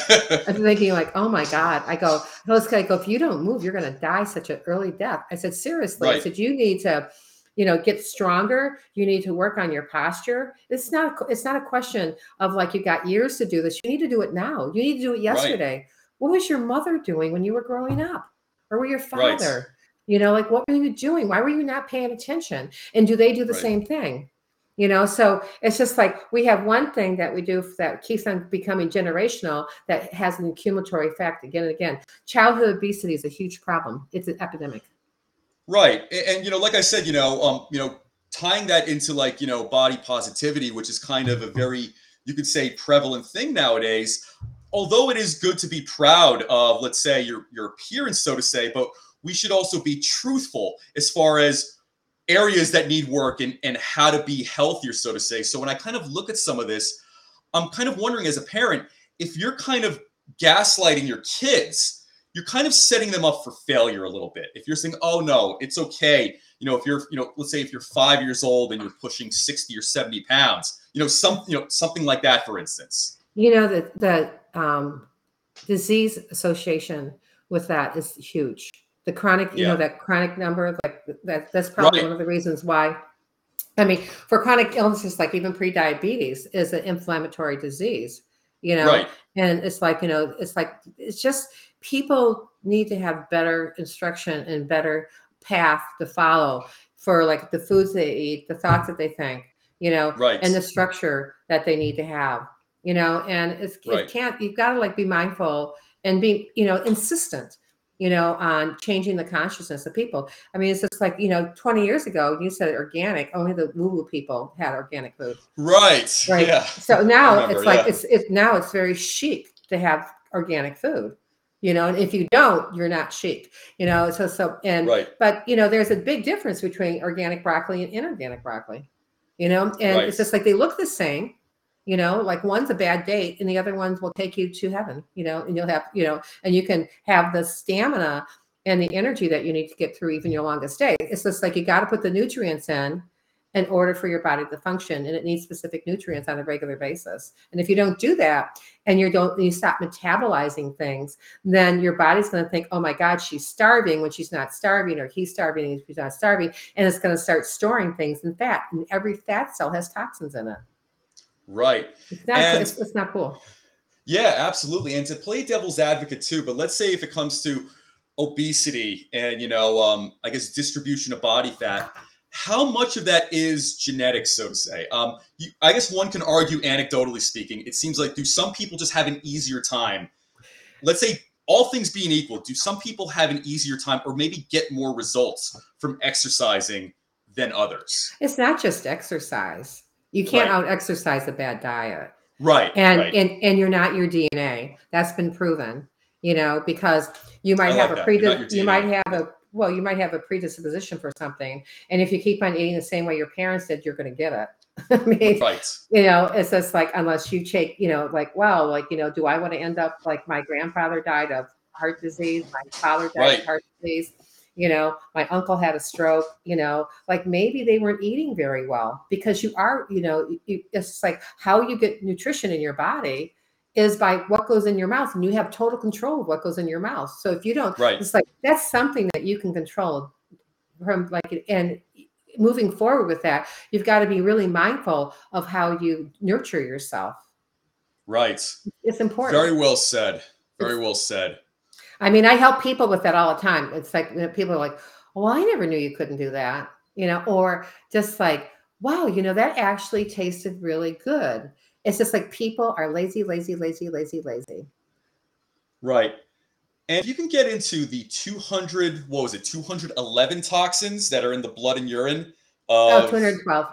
So 212. so Yes. the article that I read, that went back to 2010, by the way, because that's when I started to think about writing the book, about what was I going to write. And so that Right. was my dilemma. I go like, well, how do I take that information and I change it into something that people can use? And that's why I came up with a book of questions Right. that's a workbook, guidebook, and advocating tool. Because then you can talk from a point of knowledge. But the 212 toxins is the other thing, because I'm thinking, God, I go, people are, if all these people that were tested, every one of them had it in their blood or urine, then, and it was only a small group of people that were tested at the time, Right.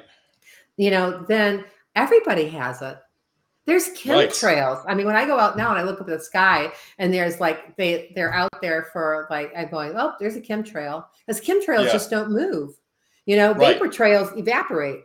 But Right. chemtrails have got like barium in it. It has heavy metals, and so we have a lot of exposure to heavy metals. When we get heavy metals in our body, they go through the gut wall very quickly, and they help damage it over a period of time, and they get stored in blood, brain, bone, and fat. That's deep. There's only a couple products. There's only one product that I really know that passes the barrier of the gut, that passes the cell membrane barrier, that extracts those toxins. 28 chemicals that you use either in your house for cleaning or gardening, or something that Wow. you breathe, someplace else. So when I read that, I'm going, I just really had this like call. I'm going to start talking to people about that. I'm going to talk to Right. people about doing a proper detox, because when you do a detox, you shouldn't feel like crap, which most people say, like, well, it's just 3 or 4 days. It's just like, Right. I don't have 3 or 4 days of my life to feel like crap for no apparent reason. I Right. rather It's a like lot of time. tonify. And what organ's responsible for doing that detoxification process is, you never detox a liver. If you do and purge it, you can cause more harm than is measurable. Wow. It's not a thing to do. You want to tonify that Yeah, organ's that's right. function. So you want it to be better. You want it to detoxify better. So it takes the toxins out and puts them in your gut. But if your gut's damaged, it's just going to recycle that back again and again. And eventually where it's going to put those toxins is your weakest link. So that's why you want to know what the weakest link is on this questionnaire. As you want to know, where do I really need to pay attention to? What can I do right now, this day, this moment, to move forward, so I don't have the Yeah. likelihood of something coming about, is there. Because a lot of times what you got isn't necessarily what you got. You might have, oh, I have allergies to blah, blah, blah. You don't know if it's Right. mold or mildew, Right. or if it's sugar, or if it's a food, or if it's avocado. I know of a story of a woman that was allergic to avocado, and she ate it for 10 years, and she couldn't understand why she had blood in her poop. Oh, in her you know? stool, yeah. And so, but yeah, in the stool, in the bowel Yeah. movement, she had blood. And when she would change her Yikes. diet, it would stop. They finally said, we're going to have to cut your gut out. You know, you're going to have to give you a Oh, bag. And shit. she didn't, Yeah. and then, yeah, literally. and, Yeah, yes, right. and so, and so she didn't want to do that. So she went and found a doctor who thought outside the box, who said, let's do a food test on you. Let's see if you have other exposures to other things that are going Right. on. And he told her avocados was her biggest offender. Never put that in your mouth ever again. And just from Wow. not eating that, her bleeding stopped, Wow. and she didn't need a surgery. But it would have changed her life because she had 5 kids or 5 or 6 kids that she Right. were little. How do you wear a bag with little kids always pulling at you? Oh, Can't. yeah. And especially if the kids see the little bag, they're going to be curious. Yeah. One of them's going Well, to want to pull it. Trust me. you can't swim. You can't play with your kids anymore. And Yeah. it's just like it wasn't an option for this particular woman. And that's quite a true story. She was a patient of a colleague of mine. And Wow. so I just think, there's things out there we have to, be like, be more inquisitive.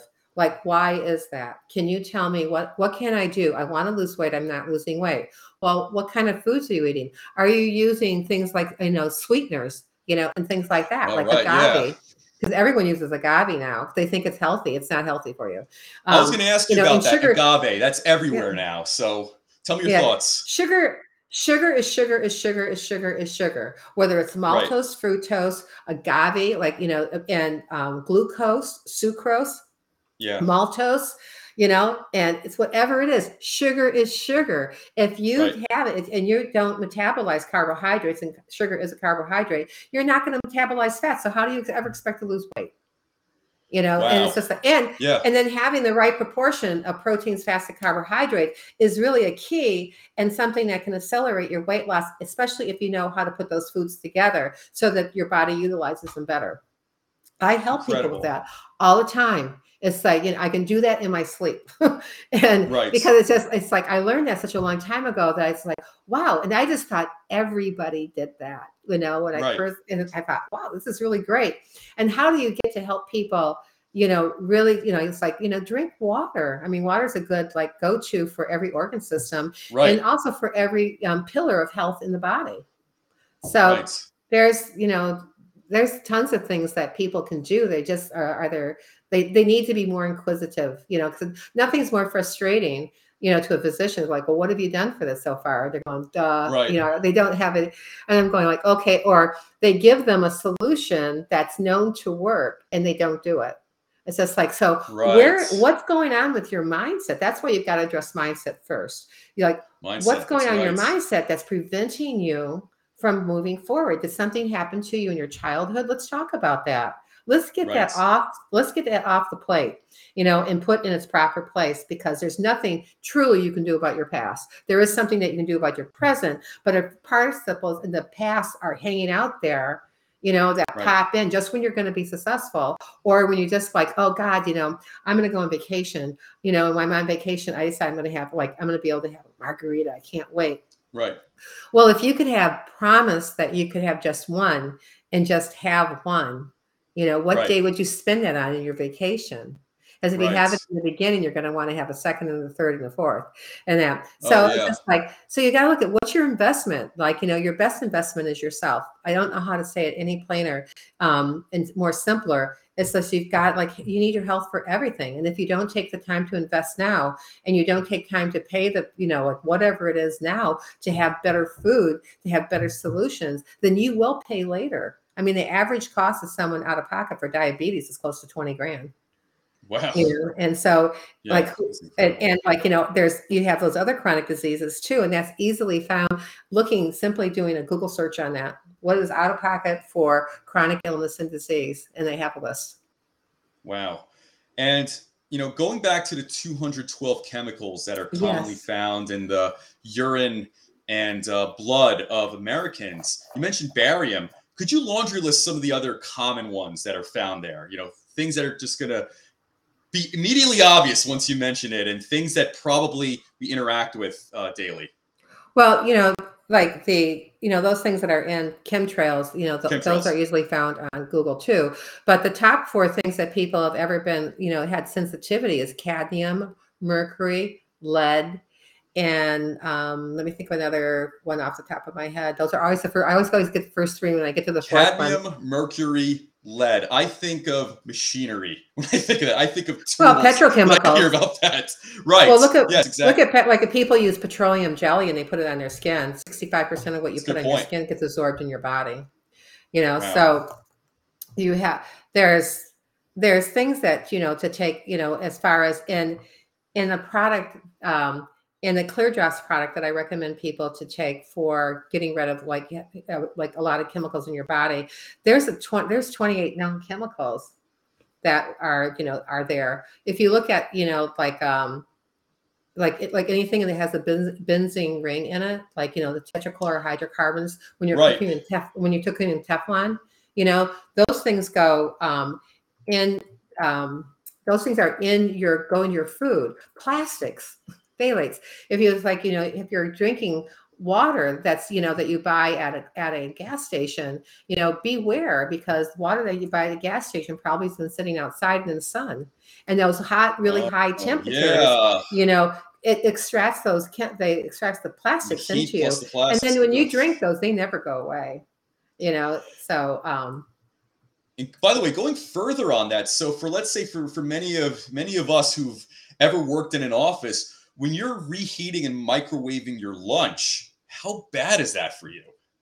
depends on what you microwave it in. I mean, there's some Okay. research that says, from colleagues of mine who does a lot of research on it. He says there's, microwave is not good for you, or not Right. is okay to use. I don't use it. I use it as little as possible. You Yeah, know, same here. I, um, I you seldom use know, it anymore. and so the you know the it's just like I use it for like maybe that's like taking the chill or defrosting something, and Right. then I take it out. But my I've never really used a microwave very much at all. I mean, when I'm traveling, sometimes if I'm staying in an Airbnb that doesn't have a stovetop to be able to use, Right. then I'd look at then I might use it for some purpose like that. But I don't recommend them. Yeah. And if you can just take the time to not use them and just like go through the way that you would normally cook. Right. Teflon you can use, you just can't use Teflon on high heat ever. Right. Anything above medium doesn't work. Yeah.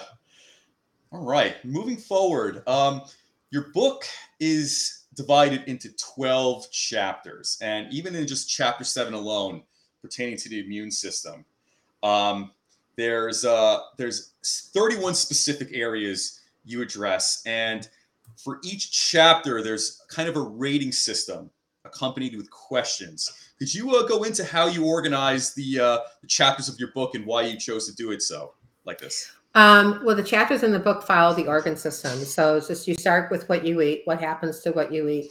And it looks at different parts of the first chapter is about the gut. And so it looks at 4 areas of the gut, or 4 areas of function in the gut. And so, whether it is inflammation or whether it is the colon, or the Right. small intestine, and then from the gut, food gets into the blood system and it goes to the liver. So it's Yes. kind of a progression of like, then what also happens in the gut. Then you have sugar. What does sugar go to? Like, and when you're eating sugars or eating other toxins, Right. and then there's like going down the line. So you end up with like male at the end. Male is chapter 11, and the 12th chapter is female. So male pertains, because there's 11 organ systems, pretty well Right. known. If there's 12 chapters, because clearly one's for men, one's for women only. Sure. Although I have people who try to answer for both, but it's like, that's happens. Right. Right. Then they realize, wait a minute, they're talking about, the prostate here, Yeah. Right. Right. you know. Got it. So, okay, I just, when I was doing Yes. the big ones, the biggest, heaviest one is mercury. The second one is lead, cadmium, and arsenic. Arsenic. Arsenic, yeah, arsenic. Wow. So the chemical often used to poison people is commonly found in Oh, it's found lice. in it's found in chicken. You Oh can, wow. if you found if it's a lot of like arsenic, if you and it's in a lot of foods. So if you look at like what foods are Peach arsenic in, pits too, you will right? find Isn't it found in certain seeds? Right? Arsenic? yeah. I mean yes, to answer that Okay, without yeah. getting convoluted. Right. But Wow. I just thought that was interesting. I was sitting there going, "Where's the other one?" It just came to me, so just pop back into And that mercury, I would conversation. imagine that's probably found in Mercury's a the lot of the highest. fish. Mercury's the Is that highest. yeah? Mercury is the highest.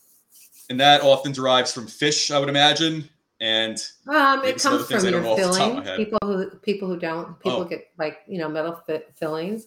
It yeah. comes from they use it as a binding substance in some things. So it's just like whether or not it's inert or not.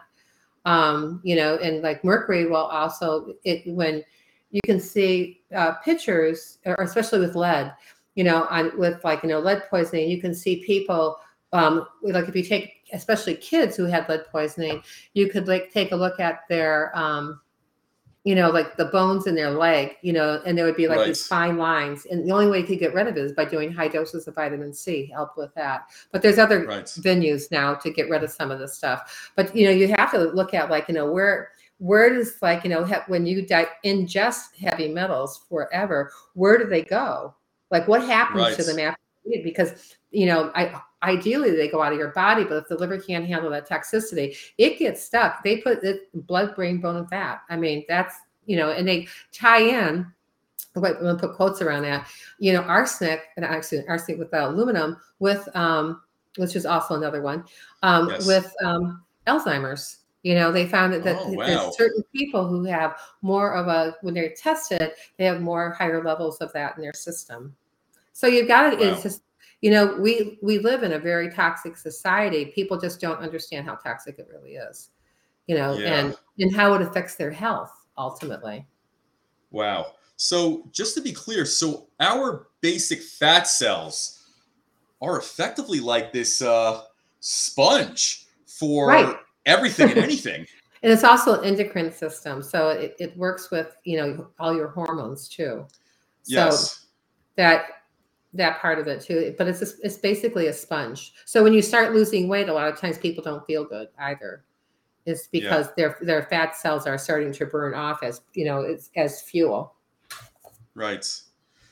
All right. Well, moving forward to page 18, I like this chart that you have here. This really stood out to me. And pair that with the quote that you mentioned earlier, and you also mentioned in the last episode, you are not your DNA, so to say. And Well, yes. so if you jump into this chart and you can see it a little bit better than I can because I'm on a shorter screen Sure. and so Here, I can zoom in here. tell me where you're at. Me personally. Yeah. Okay. To be You yourself and you. I would say I would say probably 7.5. I'm trying to be as Okay. modest and as realistic as possible. I would say 7.5. Okay. Now, So what does it anyway. say under 7.5? Because that's really small print for me. Okay. It says regular exercise, good nutrition, wellness education, minimal nerve interference. Right. I would Okay. say, yeah, nowadays, yes, 7.5 for sure. Okay. So then, well, you don't know if you have nerve interference necessarily, Right. but the 7.5 is on the lower side of it. So what does it say for the 4, 5, 6? Okay. So 4, 5, 6 is neutral. No symptoms. Nutrition is inconsistent. Exercise is sporadic, and health is not a high priority. And I've certainly been in that zone before too. Yeah. So, the thing is about this is it's just to give people an opportunity to check into where they think that their health is, because where they think their health is and where it actually is might be two different things. Right. And so how you know where your health really is that you do the questionnaire in the book, and then you fill out the chart, and then you make an appointment with me. And we talk about your findings of what the numbers were, and I ask other questions, besides the 7 questions in the front. I ask, a little bit more in-depth questions, and like, what do you want to get out of the call? Right. And with me, and then I can like send them in the right direction. Like, this is who, you should go connect with, this kind of doctor. Or Right. you should, because you have something that really needs to have some more testing done before I would step in to be able to coach them and mentor them. And right. And I was wondering if you can expand upon nerve interference. So, as I mentioned, I originally started getting acupuncture for, sciatica, which has greatly improved and in many days virtually non-existent, especially with regular exercise and hydration and stuff like that. But yeah, if you could explain what is nerve interference? Well, in chiropractic, it's a subluxation. So when it's a subluxation is when two segments are out of line with one above or below, and Yeah. thus putting pressure on a nerve root or a nerve. So that's nerve interference. So Okay. Got it. the brain is the most important organ in the body. It controls all functions of the body, and it communicates with the body going down the spinal cord. Spinal cord moves. So if there's a misalignment in the spinal cord, thus creating inflammation or pressure on a nerve root, then where that nerve root goes to those organ systems or to muscle or to ligament or to specific cells, then the function of that will ultimately be affected by that. They found even having a piece of hair on top of a nerve root, on top of a nerve, interferes with how the nerve is functioning and gives nerve interference. Got it. All right. Thank you. Moving forward. So I like this. This book is for you if. So this is really I think in many ways the hook here. And it's very simply stated here. Every time you go to the doctor, something new is wrong. I think that is very common here in the US. Any approach you try hardly works or works for a bit, then stops. I've heard that plenty of times. You should exercise better and eat better. I think 9 out of 10 people know that, to say the very least. You're ready for a simple system and make health problems insignificant. I've been there before, for the sake of productivity and getting something done. It's very easy to almost rationalize at those points, like, okay, I'll start exercising later. I'll start eating better later. I'll start doing such and such later or at another time. And you want to know how your health is right now. And back to the kind of the continuum chart, I guess it's very hard for most people to kind of self-diagnose, like, how is my health? Some people, based on their personality or just kind of based on knowledge, that conclusion is going to be off a lot of times. Well, if you go from the first premise of the 7 questions, after you answer the 7 questions, the book's for you. Then you also, this brings up the rear, so to speak. This book is for you with this specific knowledge right here. So Yeah. when people, the thing is that a lot of people and looking to do, like, you should never DIY your own health. It's just like, because people do that and then they end up having more issues down the road. Like some, I could tell you stories. I mean, I have a whole bucket list of them. I can imagine. From people who called me up and said, Pat, what do you think about this thing? I put this cream on my face and I'm now having this reaction to it. Go to the hospital. Just, Right. because it's just like, or, I don't know what happened. This morning, all of a sudden my face blew up. Did you get, bit by a spider? By a bee? What meds did you take today? Go to the hospital, because there's things that, you need to get handled, and that's called emergency medicine. How people handle their health and look at, like, what is it I should eat? How should I put that food together? Like, and it's just like, it's overwhelming because we were never taught that. We were taught to take the Duncan kinds, the cake box, and dump it out and make cake and have a happy birthday. We were never said, like, okay, you would never put cake and then put it with something like, like after you had a big meal and had like a pot roast on Sunday, but people do things because they saw their parents do them. And a lot of times the reason why their parents did them is because it, like, it didn't work. It's just like, that's all the food that they ever had. If you're going back to the Depression, and the story about, we have Easter coming up. So the story about the Easter ham and this little girl asking her mother again and again, like, why are you cutting the end of the ham off? Why do you cut it off? And she kept on saying, because your grandma did it that way. Your grandma did it that way. And so when the grandmother finally got there on Easter, and she said, now go ask your grandma why she cut the end of the ham off. And her grandmother started laughing. And she goes, well, because it didn't fit in the pan. So we do Yeah. things and we don't know why we do them, instead of saying, does this make sense to me? One of my blessings in my life is that I love challenges. So when someone tells me I've got this going on, I love it. You are already in my ecosystem of love. Right. And then when you tell me what it is, then my next thing that I love to do is I like to make sense of it. I like to take convoluted, those issues that are a challenge for you, and I want to make them simple. I want to make them better. I want to make it so that you can go through that process without, the hassle of going and trial and error. As trial and error sometimes can cause you a lot of problems down the line or immediately. I mean, it's just like, for instance, I had something that I'm allergic to cumin and that whole plant of Oh, turmeric. So I yeah. had that back a year ago and I thought I was going to die.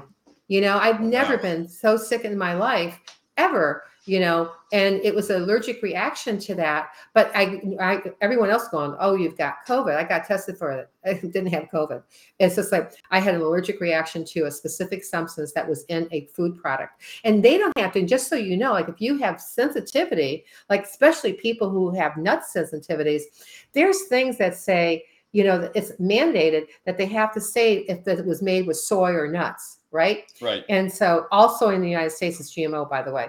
So the the It's so good to if know. you're looking, well, I was at someone's house and they had chips and they had salsa, so I took, I rarely ever eat corn, any corn product. So I had one chip and I put it in my mouth and I said, "There's cumin in this," and she said. The woman goes, "Oh, I bought this just for you, Patricia.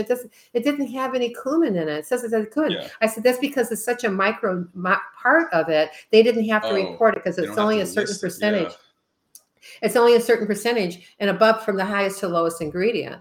So it's just Right. like, and so, but if it's there, it's just like for somebody who has sensitivity to stuff. So sometimes when you eat things and you have a food hangover, you got to take a Yeah. look at what was in your food, and that food's not your best food for you to eat. Right. And you mentioned So corn. So why do you tend to avoid corn? all corn in the United States is GMO. It's good to know. So all soy and all corn are Right. genetically modified. Unless it Wow. says organic, unless it's certified organic, then it's GMO. I don't eat corn, especially anything that's made with corn. Corn syrup should be taken off the market. It is directly related to specific illnesses and diseases like diabetes and other inflammatory disease. Anything Wow. sugar increases inflammation. Wow. Well, that is definitely great to know going forward. Yeah, you're kind of going, what can I eat? At the end, Yes. anytime I ever give a talk, people go like, so what do you eat? And it's just like, you want to know what to eat? You eat fresh, green, leafy vegetables, things that are colorful, and Right. you eat a solid, lean protein, Yeah. And as and far as so, proteins go, oh, I'm sorry, go on. go ahead. No, go ahead. I'm fine. I was going to say, as far as proteins go, eating a solid, lean protein, what can you say when it comes to, red meat, chicken, fish? Is there an ideal protein, or would it be fair to say we kind of need all of it at different points in our diet? Grass fed, Yes. for beef.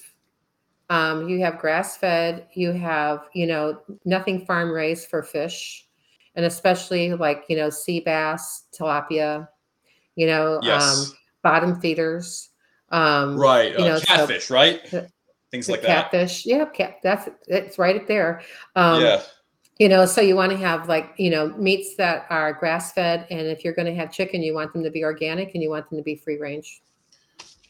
I am literally writing this down, and I think these are good reminders for all of us when we do grocery shopping.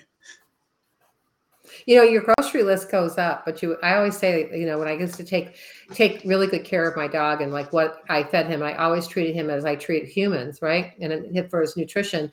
And his vet Yeah. always said, he goes, you should teach people how to do this, Yeah. and so, because he lived 5 years past his prime of his breed, Wow. and so, and part of his end of his life, the last month is when he really started struggling, but he also had exposure to other things that like, a higher exposure to Wi-Fi and things like that.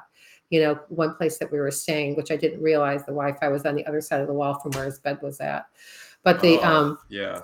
Um, so that was, so was the problem. But, he, like when I had something going on, I would address it first with, the lifestyle medicine pathway, which is diet first. Then I would exercise him. I would stretch him every day. And then I would do targeted supplementation for something that he had on. I would recheck his blood work up. For people who have Yeah. dogs, I do that as, as a service. And then I map it out the same way I map out the chart for here. It's like I map it out. It's just like, what's Yeah. going on? What do they all have in common? What do those high scores all have in common? You got to go, then you go to the root, and then you go, we got to fix this first, address this first, do this second, do this third. Here's the game plan. There's no process that does not require time. People have taken 30 years, 40, 50 years, 20 years, 10 years even, to get their bodies in the shape that they're already in. It's going to take more than a couple months to get, back into sync. But the one organ system in the body that really heals very quickly is the gut. Wow. It always interests me. Yeah, absolutely. And for each section, each chapter of your book, you have a scoring system. I do. Yes. I do. And yeah, if you want to get into that a little bit. I will, just quickly. I mean, when you take the questionnaire, Yeah. you take it in present time. You say, okay, today, in the last 4 months, have I ever had something, right? And then this gives you the definition, what we're looking at right now, of like, what no to rarely means, Right. And, or what sometimes means. So it tells you what that means. And you answer the questions accordingly, and don't go, oh, I already answered that question over here. What did I answer there? Just re-answer it based upon what you're reading at the moment. And it goes by organ system. So each one, tally those scores, put them in the bottom, and then transfer those scores carefully over to the chart. And then map out the chart, like, draw a line. Where's 32 at? Well, that's up here. This is a high priority. And you're speaking of the chart towards the end of the book, correct? Yeah, the chart toward the end of the book. How about we hop to that quickly and show everybody? Sure. What it looks like? Sure. Yes. Let me just wait for this to load. So you got to go a little farther. Yep. And if you see the picture of me, it's the one before. No. Yep, I saw. Yep, right here. Okay. So I'm going to flip this over on its side so we can, right here. And I will zoom in on it. Okay. So these are every organ system. These are the 11 organ systems that we talked about before. This is where the Swiss watch principle is really important. Because they're all dependent upon each other. No one you can just look at just one system. So when you get your scores from each one of these sections, when you go through the book through those questions per each chapter, it says chapter 1, then it has section A, B, C, and D. So you go chapter 1, A number is 7. So you go find out where 7's at, and you draw 7, and then you put all the numbers in according to here.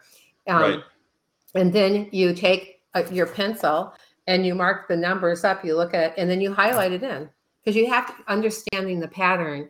And I this is like one of the things I always have people do, no matter who you are, and that by doing this, it gives you a visual of like, let's see what the pattern is here. Oh, I've got a high score over here. I went to high score over there. It's just like, I got something going on. If anything is like a high-low priority, or a moderate priority, either high or low. Like those are all important, because then like, well, where am I at? It's like your blood workup. Blood workup that says normal doesn't mean that it's necessarily normal. It's normal, but is it a high normal or is it a low normal? Is low normal trending higher, or is low normal trending lower? And is the high normal trending higher, or is it going to go back and trying to get back to in balance to where like the middle part of the normal scores are?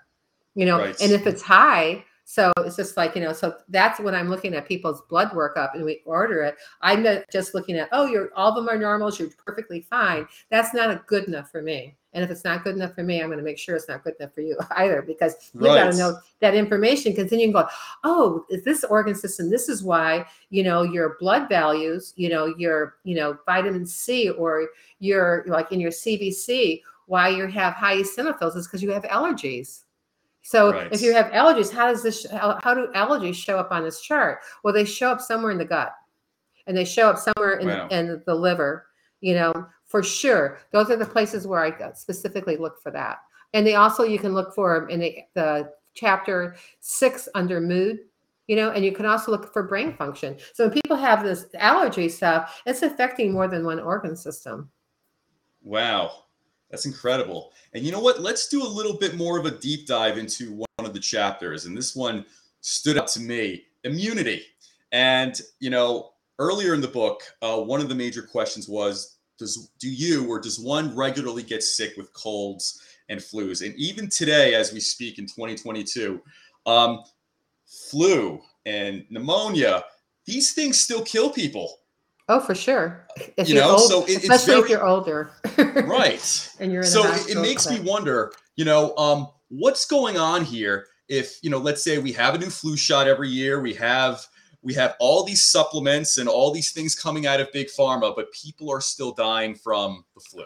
People are still Well, dying from well, because they don't have a strong immune system. So one thing to right. say about that chart is like when you start having, you could have, like high scores and have a low immune score on this Here, did you chart. want me to go back to the chart?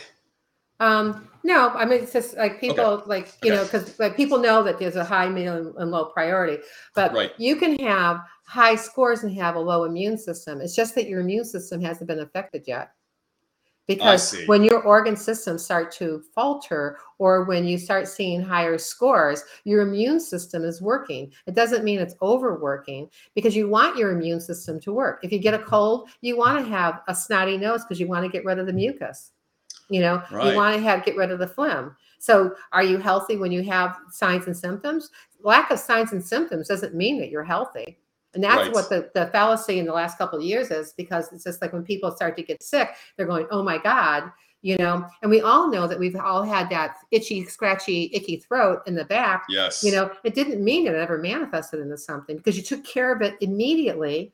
You Right. did things. You gargled with vinegar and water. You did like some over the Right. counter, like home remedy type things that you could use. Lemon and juice and water. You flushed your system out, Oh and yeah. it helps get rid of that. But just because you have like you can have a lower score in the immune system, but have higher scores along in the chart. That just tells me that that something like whatever's going on hasn't affected the immune system, so it starts to falter.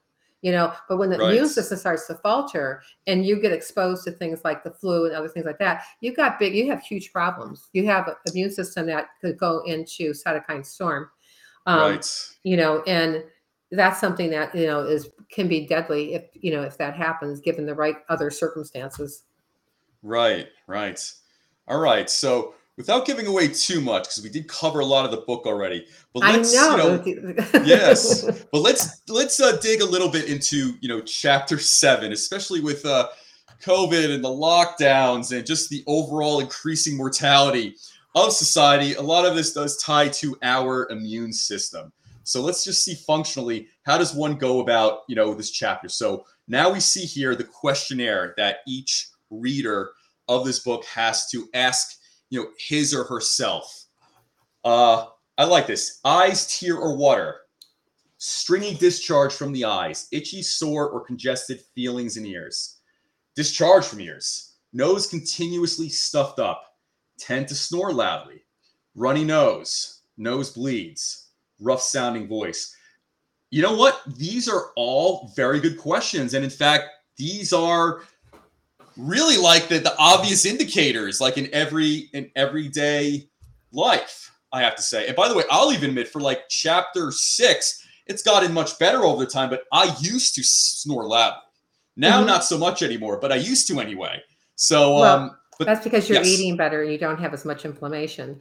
But right, these questions, if you see them, they're all around your face, right? So a lot of right. them. So that's where you have the first entry of something that the Chinese would call an evil, right? That's where you Oh, first yeah, have the entry, and then it loves the mucous membrane in there.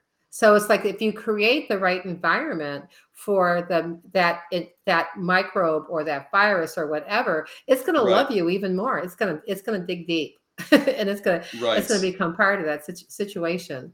And that, so this looks at the primary, like the about how your first layer of your immune system is working. Right. But like I said, you can have higher scores that might be more significant, that that could be high, that are working on this, because at one point in time when your immune system starts to go, then you're going to have more frequent colds. You're going to Right. have, when you have exposure to something, whatever's going around, you're going to get it, Right. kind of thing. And by the way, number 8, nosebleeds. What does that tend to indicate? Heat. Heat. um, Okay. in Chinese medicine, it indicates heat. They say And too much so, fire, right? yeah, too much Something along fire, those lines. they Yes. say, you have heat rising up, and so, and when you have that, when you start to get, that's like a little bit, you might relate it to a little bit of fever or something like that also. And Right. that's so, but when someone has a nosebleed, it's just like the capillaries all of a sudden release, and they Right. break. So it's just like, what's that from? Is it from an organism? Is it from bacteria? Is it from, in Chinese medicine, they would say it's heat, and it's usually heat coming from, or it's a reason in Chinese medicine. Right. There's more than that. Yeah. In my early 20s, and by the way, and this is when I was very active, especially, I would get semi-frequent nosebleeds, like once every 2 weeks or something like that. It was just very mysterious. I didn't feel ill or bad or something like that. I used to joke, oh, maybe it's because I was just kind of more of a hothead back then. But like, I used to kind of just get them, like, what the hell is this? And I'd have to pull out a tissue and whatnot. So that, I guess that explains it then. And as far as number 2 and 4, stringy discharge from eyes, what does that indicate? Mucus. Mucus Mucus. is Okay. it's something's like a simple answer. It's like when you have or Right. like when you have like those like kind of what people call sand. Right. It's just like it's like your eyes will, your body's trying to fight stuff off.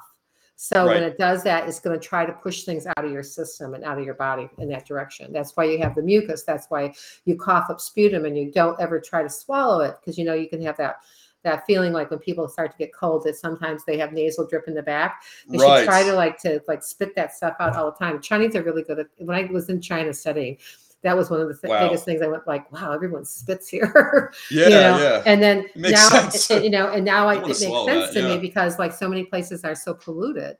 And Right. so it's like, if you take those, those things in, and so your but that's the first, point of invasion in the body, so to speak, is from the nose and from the mouth, but primarily the nose. That's why you have Right. like the itchy nose, scratchy eyes, stuff like that. Yeah. And number 4, I want to ask us. So discharge from ears, like earwax. The color of the earwax, or let's say the texture, how significant is that? Well, I just, the earwax, when the body's got things that it is trying to exude away from the body, I Yes. think that in Chinese medicine, they would tell you the darker the color, the more significant it is, Okay. and so, but, everyone has earwax that your body's, that produces and tries to get rid of. Right. Um, and some of it's there for protection. So like, you ever have an insect that crawls in your ear, it's just like, Right. you want it to, so that it's not going to cause problems for you, and Right. so, and also pollen. I mean, if you ever use any of those air candles, and one of the biggest things that you see in the air candle is not only the wax, but all the pollen. And you realize, Right. That's or right. dust, you're Yeah. going like, oh my God, that's so disgusting. Yeah. That's in And my there's a lot of ear. it too. Yeah, Yeah, for I've had it sure. done before. Hmm. It was like a candle. It had to have been about this big. So I'm Yeah. guessing like 8 or 9 inches. After I Hmm. was done, it was literally just a tube. I'm like, and it was just filled. I'm like, Yeah. wow, You have to be careful of like incredible. whoever's doing it, that they don't burn your hair or anything. Right. Yeah. But and you're laying usually on your side with the candle in a certain position, so that it creates a barrier of air, so it sucks whatever is in there out. Oh, Um, okay. so That makes sense. there's a way to do that, and that like muslin is better than the other paper products that they use for that, because it doesn't burn as fast and it burns more Yeah. evenly, and Got the it. temperature is consistently. This I know about. Yeah, no, this is all rich information. So going forward from this, even more questions that are, concerning, and I think we should all ask this. So, sudden difficulty breathing. What is that necessarily indicative of? So to say. Well, it could be indicative of blockage. It could be indicative of, anxiety. What chapter are you Right. on? This is chapter 7. So we're going through the immune system.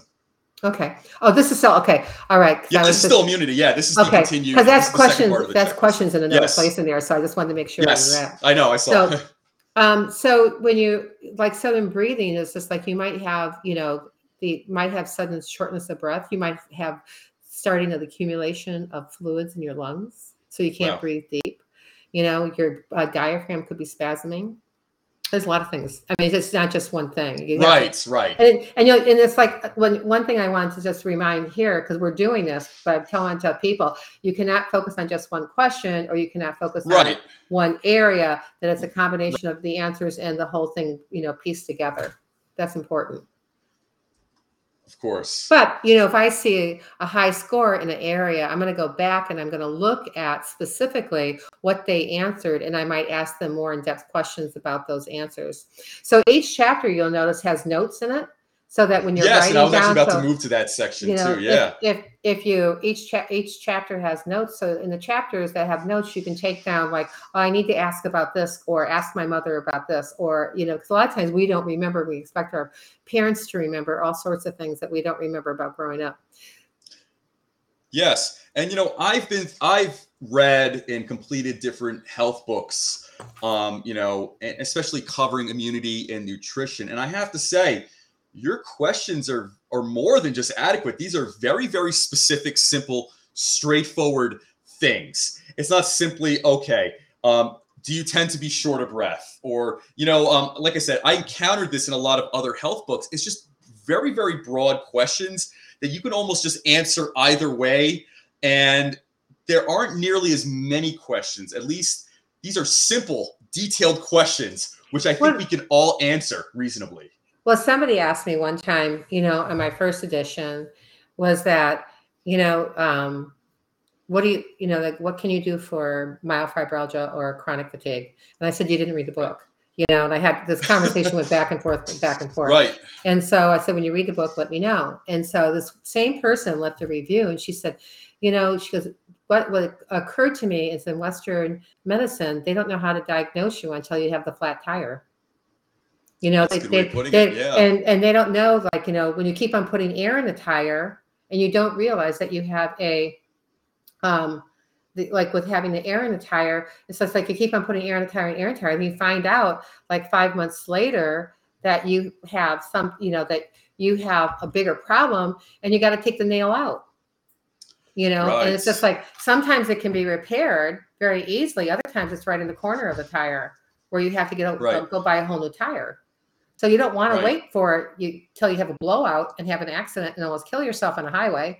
You want to you check those things on a regular basis. And it's like, for people who are doing a business, you don't do a business with the idea of like, I'm not going to pay attention to that, until that one thing. I'm going to wait till I go, bankrupt before I do something about my business. I mean, you don't do that. You make a plan. You put things in place. You organize things so that they're easily accessible and doable. Right. And by the way, I absolutely agree. This is a great book. And in fact, I think when it comes to nutrition, when it comes to all of these fundamental issues with health, these are things we should all learn early in life, or at least now learn as fast and as early as possible. If you have this resource in front of you, please get it. Dr. Boulogne's book is available on Amazon, both digitally as of the 10th and both in physical hard copy in form as of March 15th. These are, just from what we covered today, her questions are pinpoint surgical strikes, so to say, as far as what you need to acknowledge in figuring out your own health. Because listen, as knowledgeable as even I like to think I am, I can't even be entirely objective, not without a question or a roadmap to, essentially go through and actually ask these questions and, write my own notes and score and tally these up. I think, I think they always said, as far as like the practice of law, like, representing yourself in court is like doing surgery on yourself, so to say. An old professor, used to say that, so to say. But I think when it comes to health, especially when it comes to health, which should be at the top of everybody's list. Self-learning is not enough. It's great, and I think it's better than no learning. But taking that a step further, if you have a resource like Dr. Patricia Boulogne here with her new publication, I think it behooves all of us to take a really deep look in the mirror, physically, mentally, emotionally, spiritually. Where are we right now? This is a litmus test, so to say, and it's going to give us a color at the end as far as what our health is going to be. And from there, and with that knowledge, where do we go and how do we improve on things? So for all viewers that will be tuning in, this episode will be available on Spotify and Apple, along with the other platforms that I post this on, including Facebook, YouTube, Twitter, Twitch TV, and others. So in the post that I will be putting up, you will find all the information you need to access the digital version of this book, the hard copy version of this book, and the other resources that Dr. Boulogne is providing as well. And I would highly suggest to anybody, if you are serious, if you are sincere, and you are ready to not waste another moment, reach out to Dr. Boulogne to start your health journey. And Dr. Boulogne, I have to say, it was an absolute pleasure having you on the show today and having the opportunity to really do a deep dive in your launch of this incredible book, Why Are You Sick, Fat, and Tired? Listen, people, there is no bullshit in that title. And I'll tell you this, when it comes to any type of book, I think what a lot of people don't like is bullshit. Seriously. And I think, listen, we could call it like it is. Some books are just a little too soft and like, yeah, you're great as you are. If you do these little tidbits here, it can help, but you're still great. Like, no, people get these books because they know they're not great as they are, and they want to fix it. And I think more books that are going to help people, to start diagnosing what they want to work on. The theme, the title, it's got to hit you like a sledgehammer. It has to. It can't be too soft. Why are you sick, fat, and tired? That is our living experience, in each and every moment. It's, much of it is how you physically feel. Are you sick, fat, and tired? Or are you healthy? Or are you lean and energetic? Like that is the question I want to be asking and perhaps answering, let's say at the end of this journey. Am I slim? Am I lean? Am I healthy? Am I energetic? I think that's where we all, want to be. And I do like the fact here, Dr. Boulogne, you don't use kids' gloves when it comes to this. Like I said, many of these health books are or you can say self-help health books. They are way too soft, way too nice, and way too kind of almost enabling. I will say that, enabling. Because, if I go to, let's say, at least when there was more of them, Barnes & Noble, you go to the health book section, and it's like, you're looking at these health books, and they're just way too nice. You're good the way you are, but I'm like, no, not good the way I am. I want to get better. I want to get to best right now. So, hence the title here. I want a drill sergeant, okay? I don't want a hippie telling me what to do, so to say. Well, one thing also to remind your listeners too is that on those specific days of the 10th and the 15th, the book is, I have gifted a discount for the launch, which makes it incredibly feasible for anybody to get those books. And so my recommendation is the hard copy, actually, because I always want something in hand. I'm the same way, yeah. And in digital, I just forget about it. I mean, I can't tell you how many books I bought on, same here. on Kindle that I've never ever got to. But the point is that there's a way to do that. Mediocrity, I mean, it's like you do nothing changes. In fact, it probably gets worse. Mediocrity for me also, is not okay.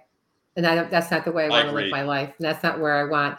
That's not my vision of how I see millions of people.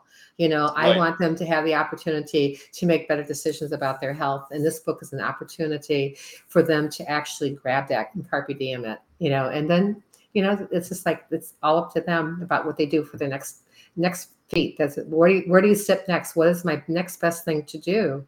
And some things it's just very, very easy. Sometimes it's Right. complex, but there's no process. It does not require time. And you cannot put the cart before the horse, and you Right. better know how to drive the cart, after the horse is in front of it and attached, so you've got to have the information so you can make those decisions that are best for you and your family and those other people that you love. Yeah. And by the way, even just to preface what I just said earlier, yes, when you want your journey into better health, you want a drill sergeant. But I would also say don't be too hard on yourself where you start discouraging yourself and you start getting lazy or you start kind of talking yourself out of this. Like I would say for anybody, I would imagine, and of course when I really do my own deep dive, other than purely just the reading so far, but when I start answering this, one of the things to keep in mind too, no day is going to feel amazing when you're doing this. And in fact, I think it's going to be being able to endure and just kind of persist and keep doing it, doing those small steps. It's all about mindset. You got to start with Right. mindset and a positive mental attitude. And that Right. combined with that, good posture, and the other wellness initiatives, the only thing that could possibly happen with you is success. I don't know. I Absolutely. like success. Do you like success? I do too. And by the way, listen, even if you miss today, keep going. Each time you throw, each time you punch, you're going to get closer to the target, no matter who you are. It's those small 20-minute workouts you do versus doing like 1 9-hour workout during the week. It's going to be those incremental steps that are going to get to where you are. So listen, just do it. Yes. We only have so much time. And by the way, you make a mistake, so what? You don't have a great day. You half-ass it sometimes. But you know what? That's still better than what 9 out of 10 people are doing, which is not starting at all. So go for it. That's what I say. I am so lucky that you are my cheerleader. Oh, thank you. And listen, I am so lucky, for you to generously, give your time to come on to this show and go through this book. And, even though, let's say this is mostly a show about blockchain and cryptocurrency technology, we need to switch it up sometimes. And you know what? Your health is just as important as your knowledge in this space too. So you need to know what's under the hood of your car, so to say. If you don't have good health, how are you going to spend all that money that you're going to make? I mean, seriously, Absolutely. you'll be spending on getting better as opposed to having fun, doing good, having fun, and thriving. Right. So thank you so much. I really appreciate being here today. Thank you, Dr. Boulogne. And like I said, everybody, all the information regarding this episode and this book will be posted today. So please stay tuned, watch the show, check out the book on Amazon, hard copy, PDF. I personally prefer a hard copy. Like you, I prefer to have something in my hand. I tend to highlight and tab the crap out of my books. So please, people, if you want to start your journey, and if you want to start it in a very clear, organized fashion, do it here. Like the title, and like Dr. Boulogne, there is no bullshit to any of this whatsoever. It tells you what you need to do, and it tells you essentially how to stay the course while you're doing it. This isn't a book to tell you, oh, you're perfect the way you are. Nobody's perfect, and certainly nobody's perfect the way we are. We get these things, we read about these things because we want to achieve and we want to win and we want to get to where we desire. So this is it, and this is the real deal. And you know what? I got to say, I think we need more of that in this day and age. Seriously, no bullshit. Here's a sledgehammer, start whacking. Then you're going to have to go. You're going to have to go find all those black and white people. It's just like people who have black and white mentalities. Like because everyone's like, oh, you should be more gray. Well, the thing is that if you're looking at the gray part of a grocery store is the middle part. The black and white part is the area around it, and that's where you should be doing all your grocery shopping. Is in that area. Right. If you go to a real grocery store. Right. That's a good point because like all the snacks and the sodas, it's like all in the middle of the. It's all in the middle of the store. It's more like often than not. and that's when you go by and you're going like, oh, and then your lizard brain will say like, you deserve that Hershey's bar. Right. Hershey's bars are not good for you. No, they're absolutely. Chocolate's good for you over 85%, dark chocolate, but Hershey's bars are not good for you. Sorry, Hershey. Just a fact. Yeah, and So, I'll even say, admittedly, too, like I've bought some of those bars that are like 85% and up of cocoa, and mhm. they're bitter, but I like it. But I also feel more energetic. Like there's never this sluggish feeling after I eat like an 85% and up of like a chocolate bar. Well, 85% cocoa and up, so to say. that's true, but what it also does is it helps you with stress hormones, so a little bit, Oh, only okay. a small piece, Right, and also it helps you digest your food after you have it with a meal. Uh, right. so anyway, that's it. Absolutely. That's all she wrote. Yep, that is it. That concludes today's special of Dr. Patricia Boulogne's launch of Why Are You Sick, Fat, and Tired, and Like a Scratch Record. I am going to repeat this again. You can find the digital version on March 10th on Amazon, the physical hard copy version on March 15th. I will be posting all the information regarding the book and this episode today. So stay tuned, everybody. Thank you, everybody. Thank you.